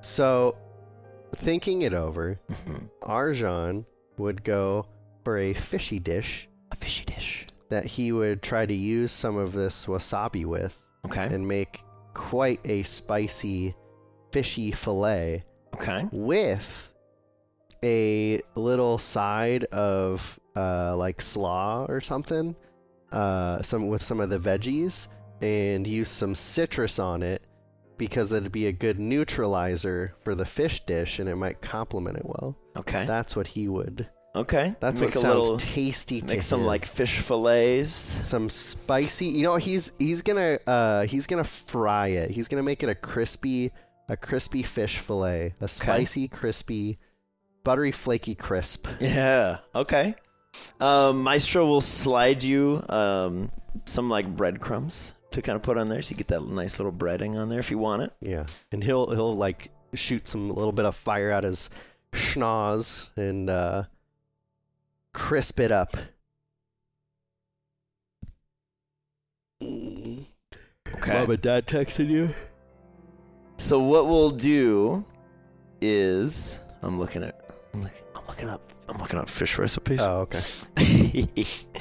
So I'm gonna say he goes for wasabi crusted baked fish fillet Okay. with hoisin sauce Okay. and lime zest to get that citrus in there. Yeah. The little citrus kick. So what I would love to see Mm-hmm. is Maestro will grant you advantage Okay. because he'll help you with this. Okay. But I would love to see how you kind of throw this together. Okay. So as we know, there's not really like a cooking check, but Yeah. you do have the amberite skillet, Yep, I have that right there. I was which ready will to give you use your it. extra bonuses. Yep. So go ahead and make some kind of cooking roll. Okay. And you can use intelligence or wisdom, or if you want to throw some dex on there. Okay. You So just let me know what you're thinking. he is.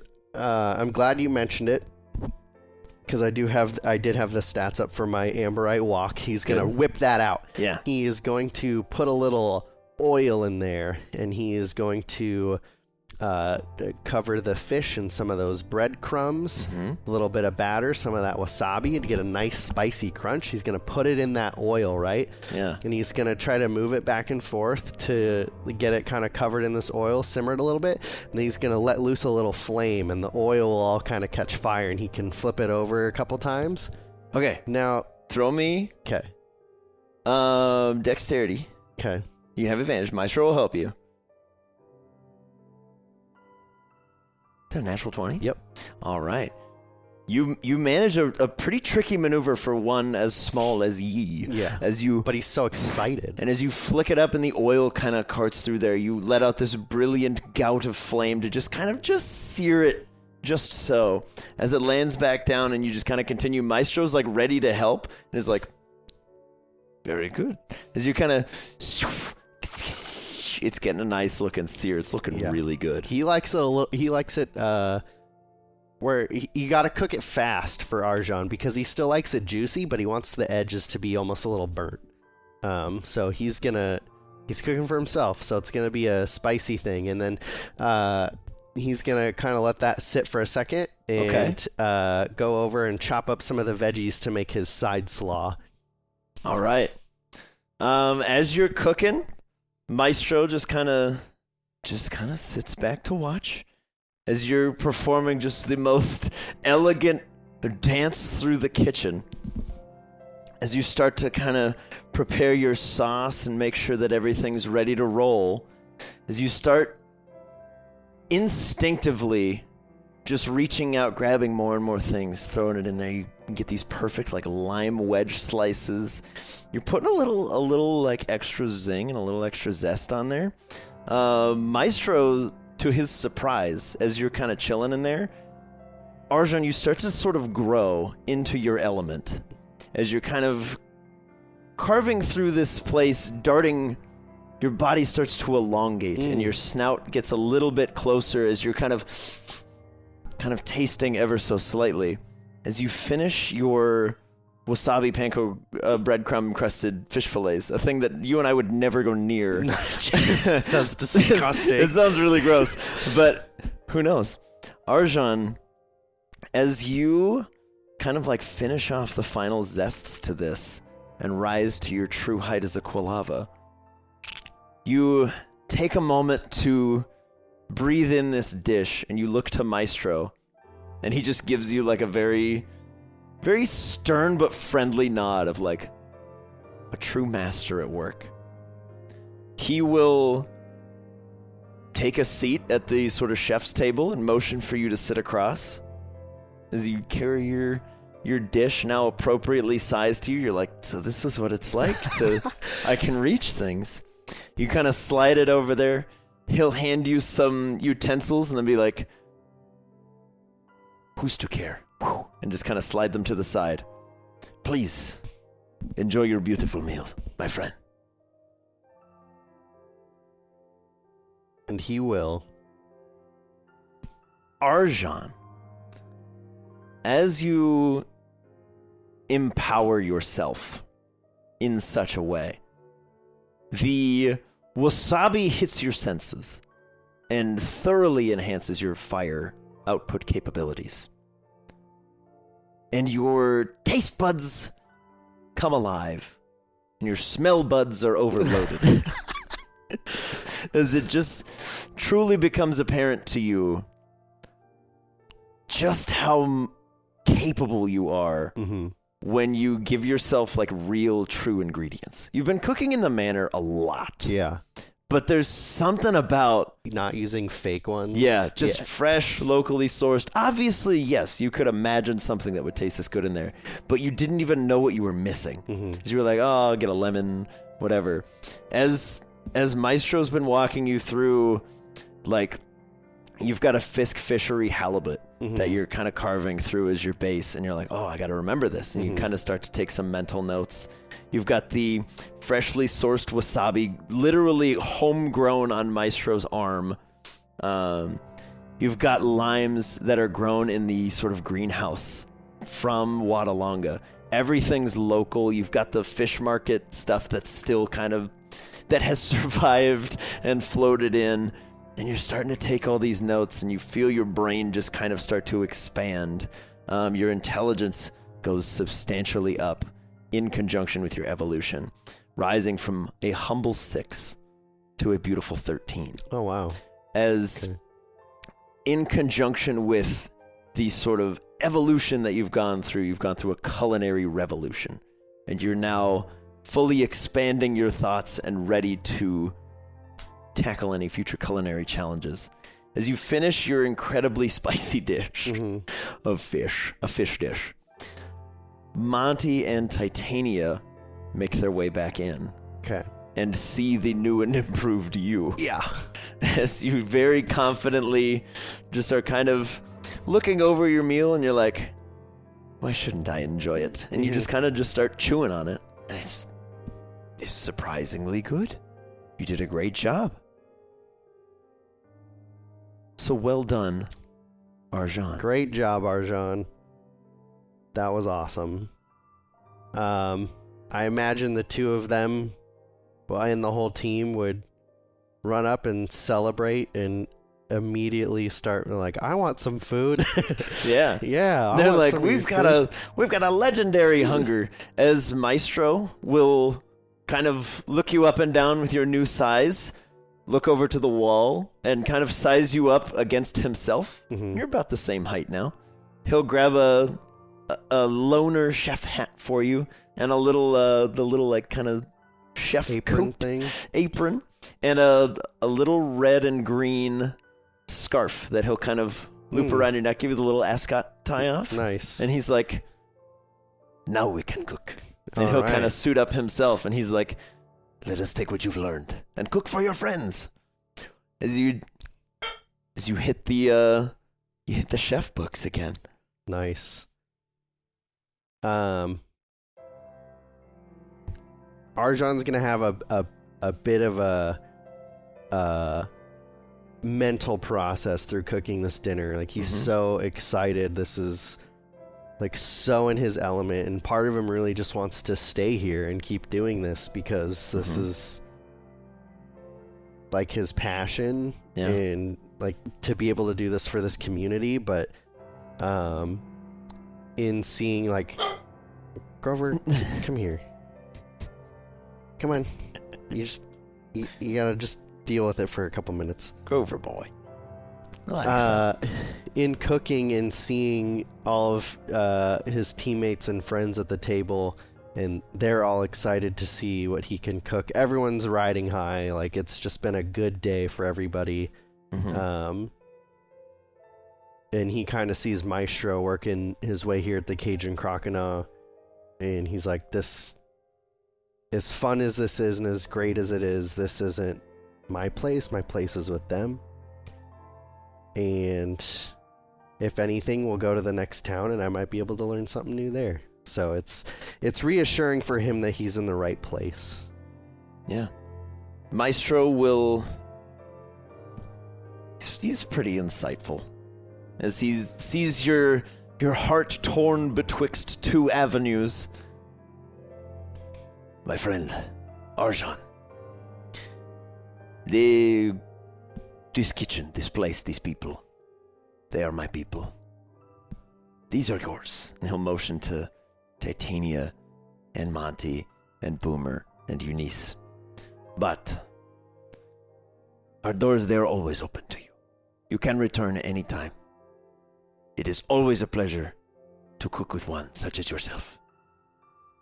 And you will always be Arjan, my friend. You are always welcome.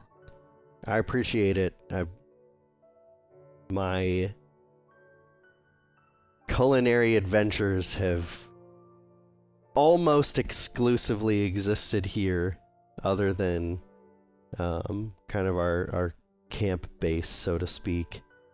And I've never made advancements nearly as fast or as fun as when I'm here. So I thank you for opening your kitchen to me, and I hope one day I'll have a place where you can come to my restaurant and eat there.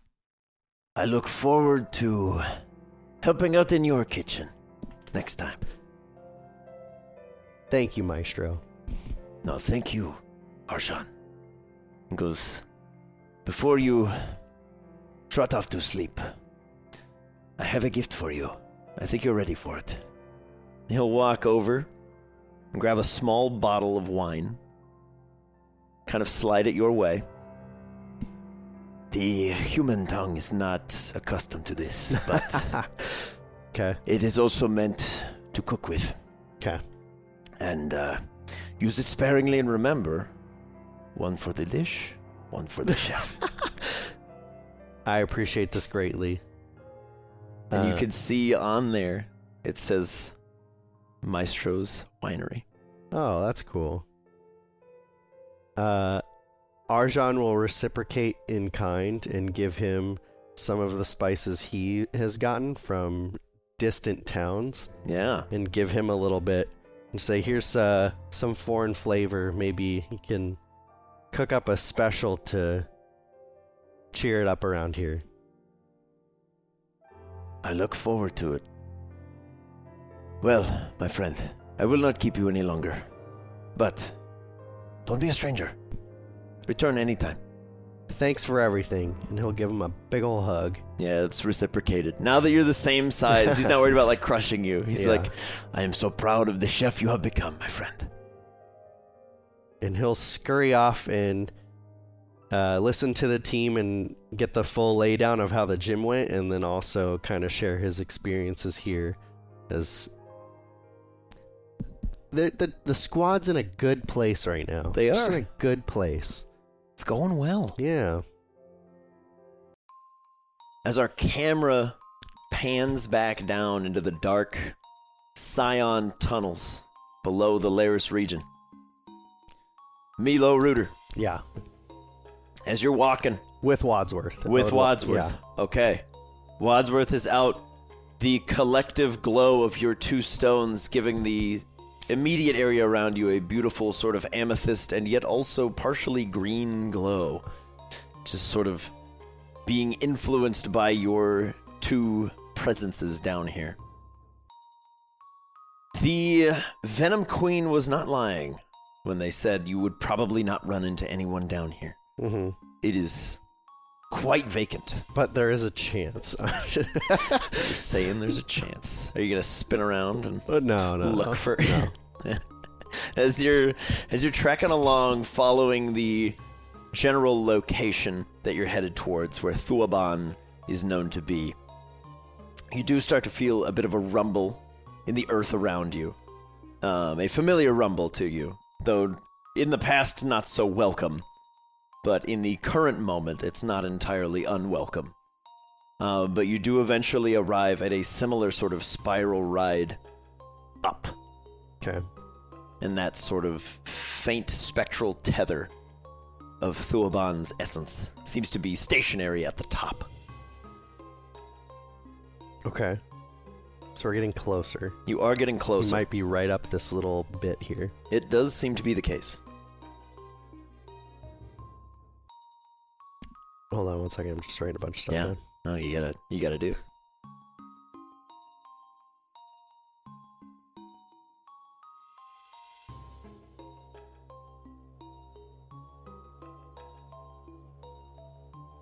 Okay, I just need to do one thing on here before I forget.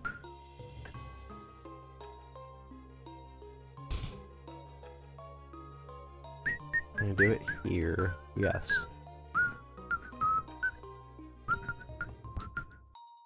And then just remind me, we'll tune up Arjan a bit more later. I have Pokemon inventory, so I'm adding Maestro Wine to Arjan's inventory. Yes, the Maestro. Never forget. Okay. Never forgive. I am ready. So we're a stone's throw away. The signal's getting stronger. Yes. He's potentially right up this ledge. Yes. Throughout this walk, I would kind of be talking to Wadsworth. I'm sure he's been out for these conversations and kind of going into this meeting with everything we've heard in mind. And I'm going to ask him, although it is on me as a player, I'm not asking you to do anything for me. Yeah.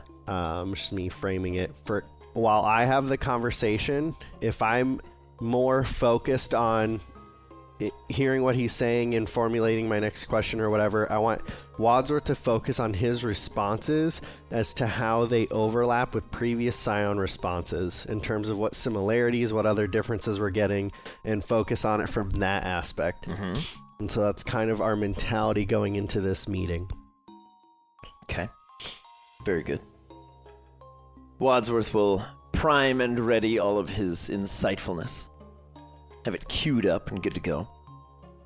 As the two of you reach the sort of top of this spiral ramp, similar to the one that you crawled down to get down here.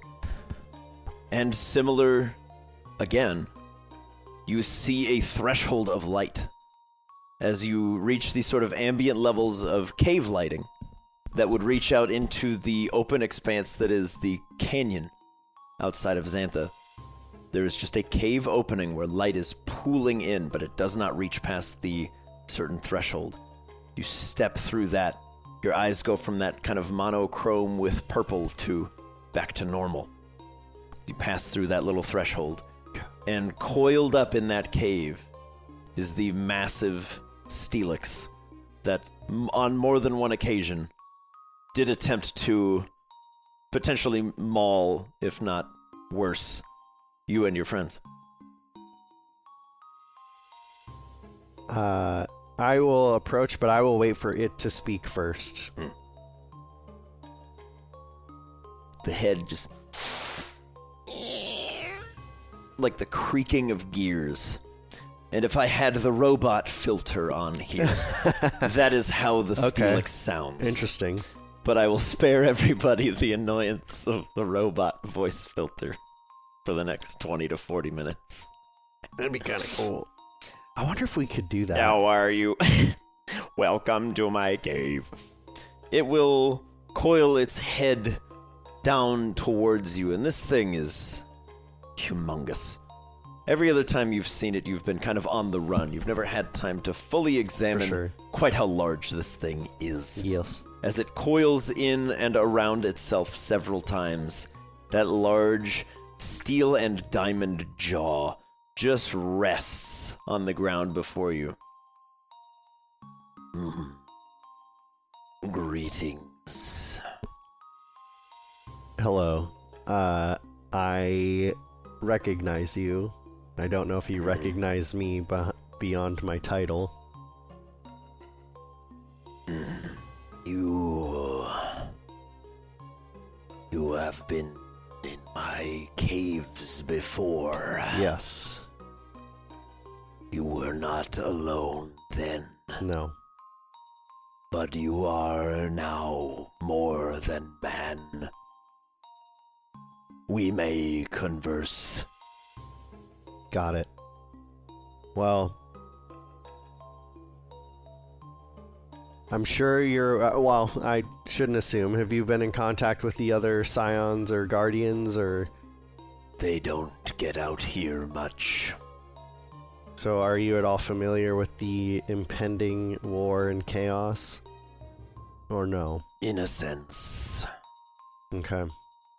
Well, what's your take on it, and how do you currently plan to proceed? I preside over this canyon and the surrounding region. When the trees grew over, none intervened. Why should I assist anyone when the opposite is true? The trees fade to white and fall like ash on the ground of your world.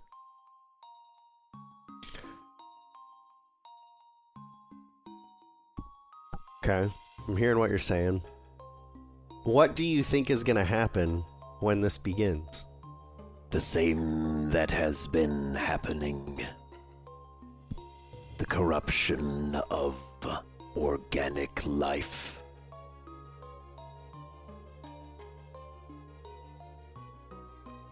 So, is this thing that's going to begin the invasion with this corruption, is this a new type to you? Or is this, have you come into contact with this typing before to know that it wouldn't affect you? It has been around for millennia. However, it has never presented as it does now. It was created in response to the sun's attempt at incursion.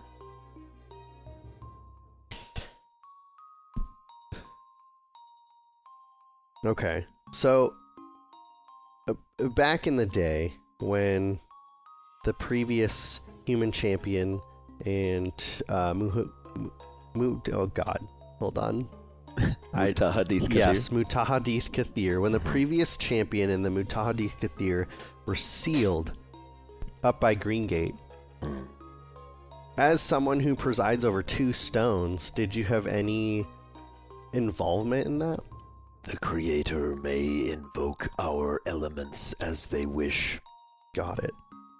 If it was their desire, spires of power could appear anywhere at any time. Do you think that if they wanted to, they would be able to do that to this new moon being?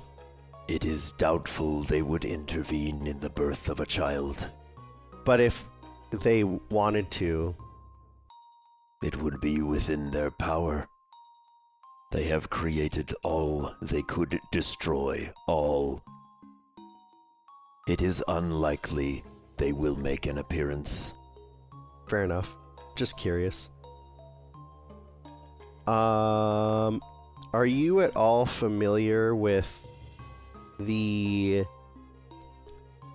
beings that are on our planet that are from a different timeline or universe? I am not. No? Okay. I have spent much of my existence avoiding humanity. Do you have any experiments have been quite damaging to our kind. Yeah. Did they do experiments on you? They did. Is that how you became made of metal? Yes, metal and more. I'll put on my goggles at this point to see if I can tell what the "and more" is without having to ask. Yeah. Steel, rock, and then a bit of sort of energetically dead space surrounding the jaw. As the Like jaw it's- is made of diamond. Oh, okay.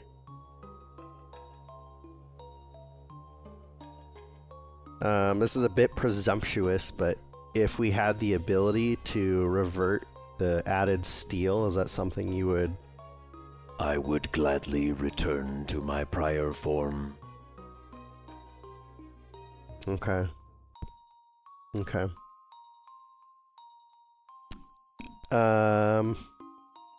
Are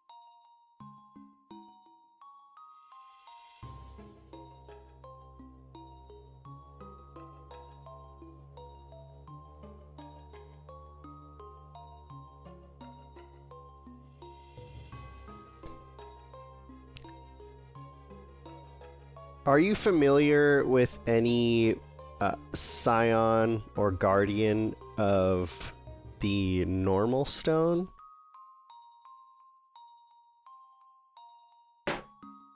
Thick dye. I am not.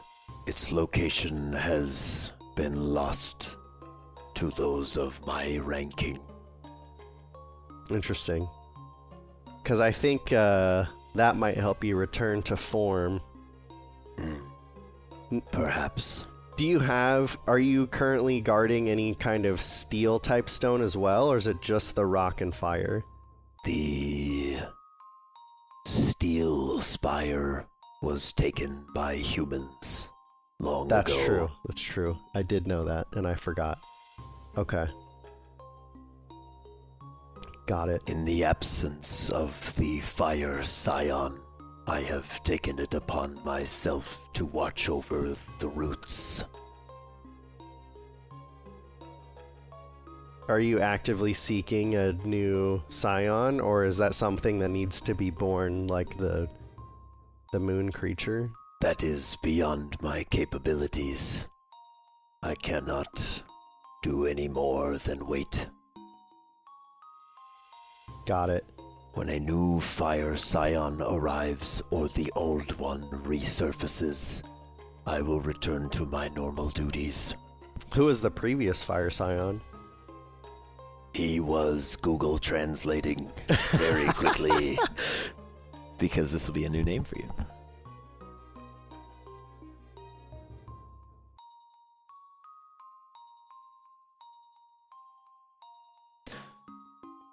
Yamil Himayatan, Firewalker in your tongue. Cool. He ascended to a higher state of being. Oh. He and his brother and sister, though his sister remains in this world. Who's his sister?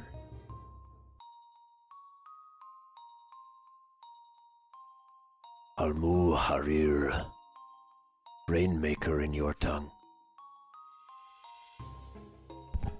Sorry, wrong one. Scratch that. Sani Almatar. That's a different person. Ignore that last one. That's Rainmaker? Yes. Okay. When you say ascended, what does that mean? They are no longer a physical being. Like they passed away? They are a spiritual one. In your tongue, I believe the word is ghost or god. I am uncertain. Oh boy, okay. They are not dead. They are more than alive. Would there be any way to get in contact with them? If I knew how, I would not be here. Fair enough. Do you know if there's a way to reliably contact the Rainmaker, Samil Amatar? If you were to go where they frequent, they would likely appear to you now. Okay. They are quite fond of humanity, despite all they have done. Yeah. I'm thinking they have humans have their third sibling, and it might be interesting to team up and try to rescue them.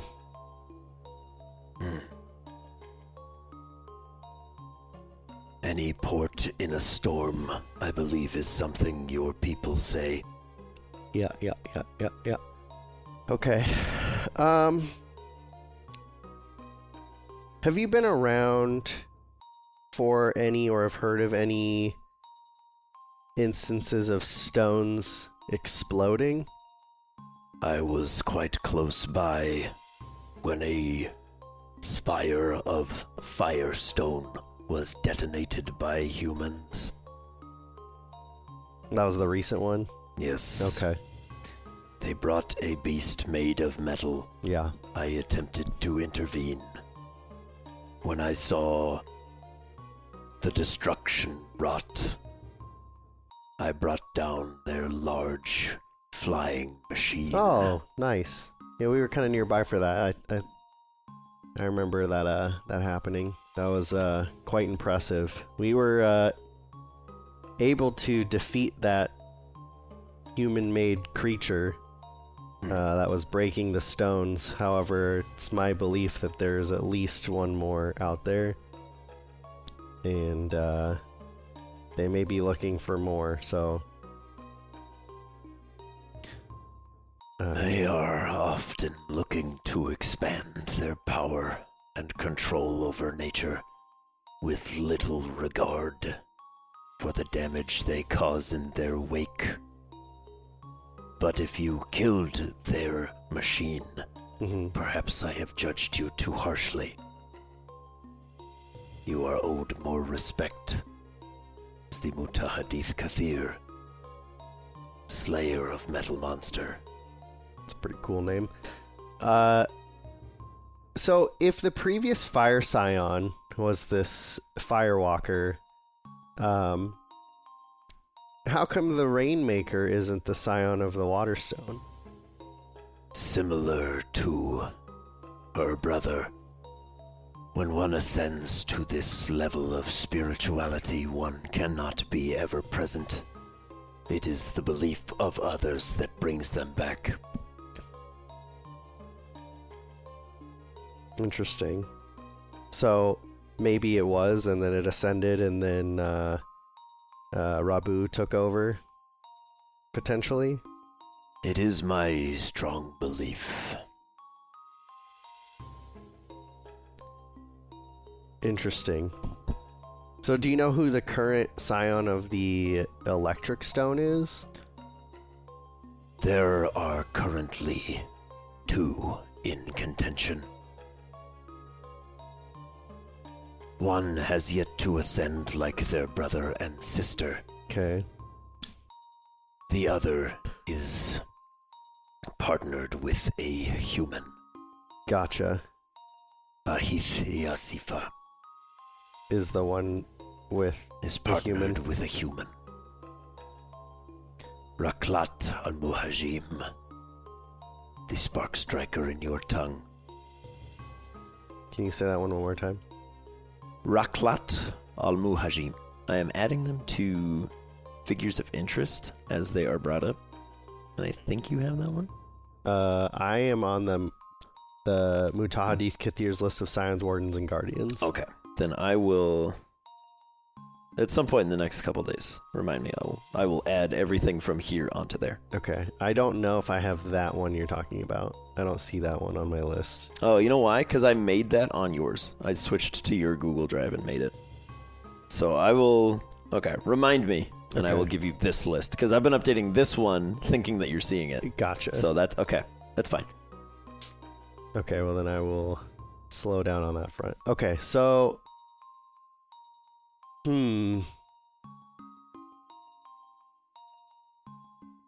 I would like to present an idea to you and get your feedback and present a possible mutual arrangement to facilitate this. You use many words I am unfamiliar with, but you speak with confidence. Okay.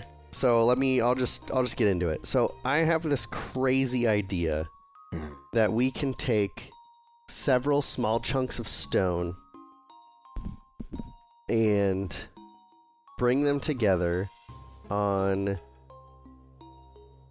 this new lunar creature and detonate them. And from other accounts that I've heard, a detonation this powerful has the potential to open a rift in time and space where we can either have this creature go to and let them lay waste on a world that has already been wasted, and or potentially do that but bring over that world's moon in order to either have a moon that won't hatch or have more time to figure out how we can incorporate this being into our world without throwing things out of balance. And so in getting these small pieces of stone, you guard 2 of them, and that might be helpful. But if we are able to find a way to work with the Rainmaker or the previous Fire Scion to get a new Scion or Guardian for Fire that would alleviate this role from you, or find a way to remove your man-made metal shell and bring you back to your natural form, would you be willing to help us out with that goal? I would do all within my power if it is what you asked. Oh, like if I just asked you to give them to me, you would? Yes. Oh, okay. That's easy.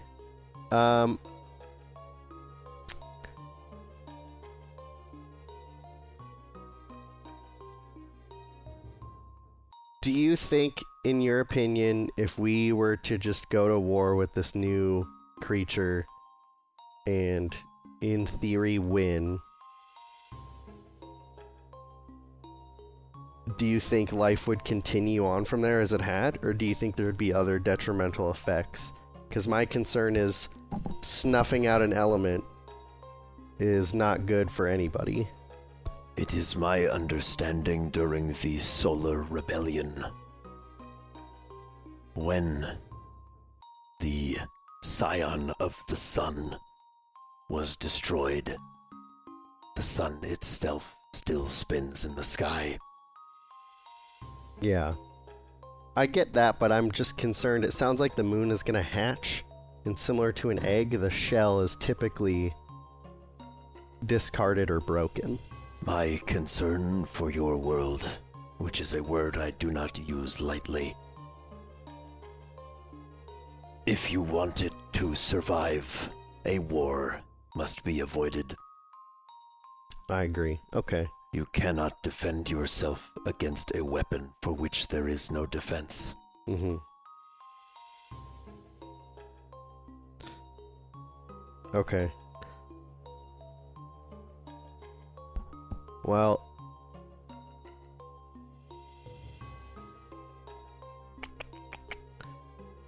on that front, I would like to take you up on that offer to get some of those stones for potential detonation, but I don't want them now.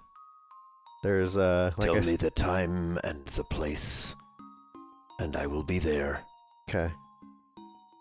As I said, there's other stone-seeking creatures out there, and the last thing I want to be doing is toting them around and... Yes. I am aware of one such, similar to the metal monster you felled. Have you come into contact with it? No, but I can feel it. Do you know where? It emerged to the southwest, not but a few weeks ago. It has since traveled to every corner of the region, but never lingers long. I cannot pursue it on my own, for I know what it is capable of. True. And it contains already the power to destroy me. This is true. It is, in a geographic sense, not far from here. It is on this continent. But regrettably, its signal is clouded. That's the closest pinpoint you have is this continent? It moves frequently, and there is something keeping it hidden. Like a cloak of sorts? I am unable to say. I just mean like in terms of you're trying to get a read on it, but there's something like cloaking its signal, so to speak. It is more akin to a diglet poking its head above the ground. Got it. Okay. And then disappearing. Interesting. And reappearing further away. Interesting. Okay. I do not know how it does this. To my knowledge, it should not be possible. Okay.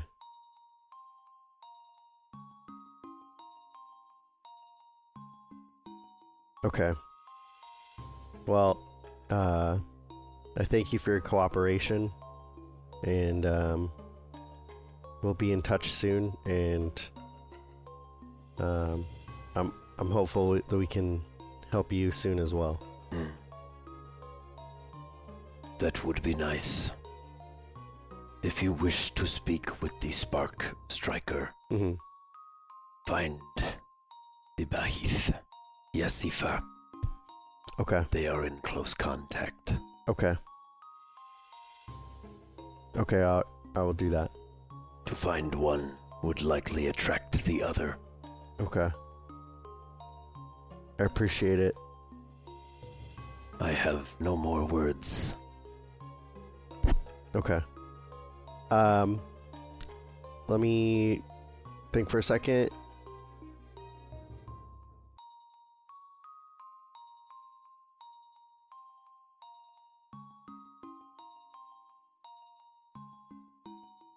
I don't think there's anyone in this context. Okay. I'll ask anyway. So, as someone who's definitely more inclined towards the rock type and slightly more towards the fire type, do you have any suggestions for Pokemon of those types to get stronger, or a place we can go to train, or items that would benefit in the coming times? There is a spire of rock in the large hills to the south. I believe your word is Mount. If you look closely, you will find it. My son is present there. His powers are not as great as mine, and we have been apart for a good long while. But if you head there, he will enhance the earthen powers held within. Got it.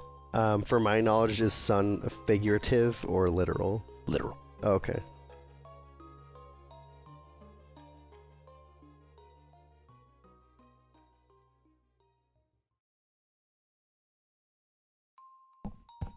And earthen being rock and ground? Mm-hmm. It is a human ideal to separate the two. Interesting. Okay. Well, that is very helpful. And again, thanks for your time, and we'll be speaking soon, but hopefully not too soon. I will await further instruction, but will not leave this place unless I receive it. Okay. And we will bow our way out. I'd like to make my way to the surface. Yeah. You're like mid-wall of a canyon. Okay. Very difficult to access this cave even by accident. Okay. So we could like fly up from there? Okay. It's like 100 or 200 feet down and like 100 feet above you. And then you just have this like 8-foot opening in the cave that the Steelix itself, there's no chance it could get out of without destroying. Okay. The two things that I would really like to do is take a look to see if I can get a sense for his sun to the south. Okay. Just a general directional check. Yeah, give me some kind of intelligence or wisdom. Okay. 24. Yeah, you're able to pinpoint, kind of similar to where Bentley described that he went with Manny. Okay. Back on the Sierras, regrettably.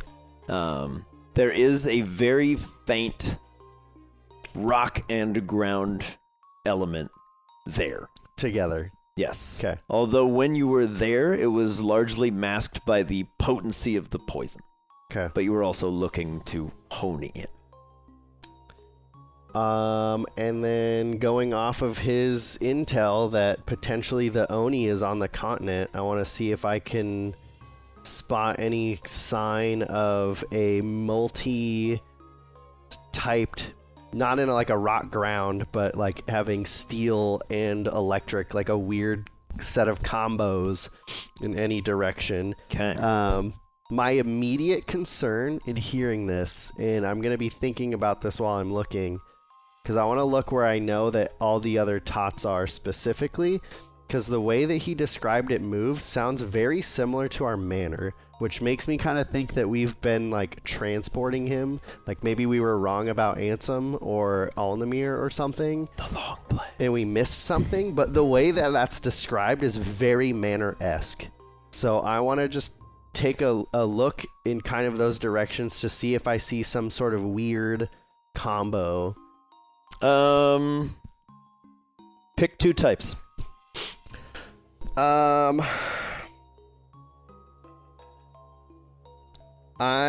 gonna do. Do you do the gamble or do you do the? God.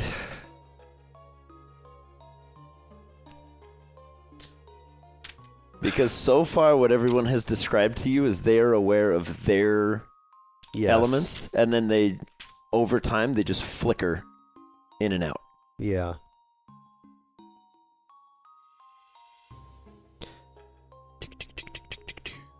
You know what? We're gonna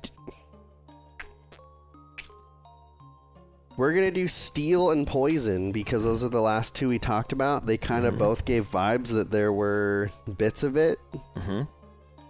Okay. As you focus upon steel and poison, give me two. We'll call them perception checks for now. One for steel, one for poison. So that being steel, it's a 17 on the die. The poison one's a 3. Okay. If I add my perception, which is wicked high, it's a 31 and a 17. Okay. Focusing specifically on where the other tots said they would be. You know you just left D a couple days out at sea. Yeah. No real change out there. Okay. Plus, I don't think anything with him would let off a strong enough signal for you to pick up at this range. Gotcha. You know that Phoebe is in Ambercrag. Yep. And there's a whole mess of signal from Ambercrag. Okay. There's a massive quantity of steel there right now that might be causing it. But there's just a lot of signals there. Ambercrag is all lit up in rainbows. Okay. You know that your two lads, Bentley and CJ, basically said they were going to Ambercrag and then to go look for stones. So without an exact location of where they might be, you try to just sense out for poison or steel-type signatures any which way. And you manage to just catch the tail end of a poison signature fade away exactly where a steel one emerges. Interesting. And that catches your senses. And it's like that for a few moments before that steel one also fades into just the basic background, like radiation noise of these stones. And where was that? Do I know? For that, let's do... Give me a survival check. Still uses wisdom, so still should be really high, but... 17. 17, okay. You are able to place that based on your location of being in a cave, signaling to where you might be. It is either Lake Lahana, Summerbury, Hillmouth, Falchester, Wattalanga, or maybe Port Thalo, if the angle was just so. Jeez, that's huge. But based on where you're positioned in a cave wall, in that general direction as you're kind of mapping it out in your head, those are all of the towns in that direction, if it's in one. And it's faint, and then it's gone.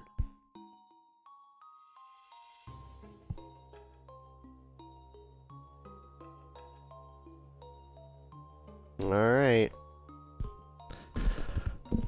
Well, I guess I'll just have to try to keep an eye out for that to see where it pops up next, so I can try to narrow it down.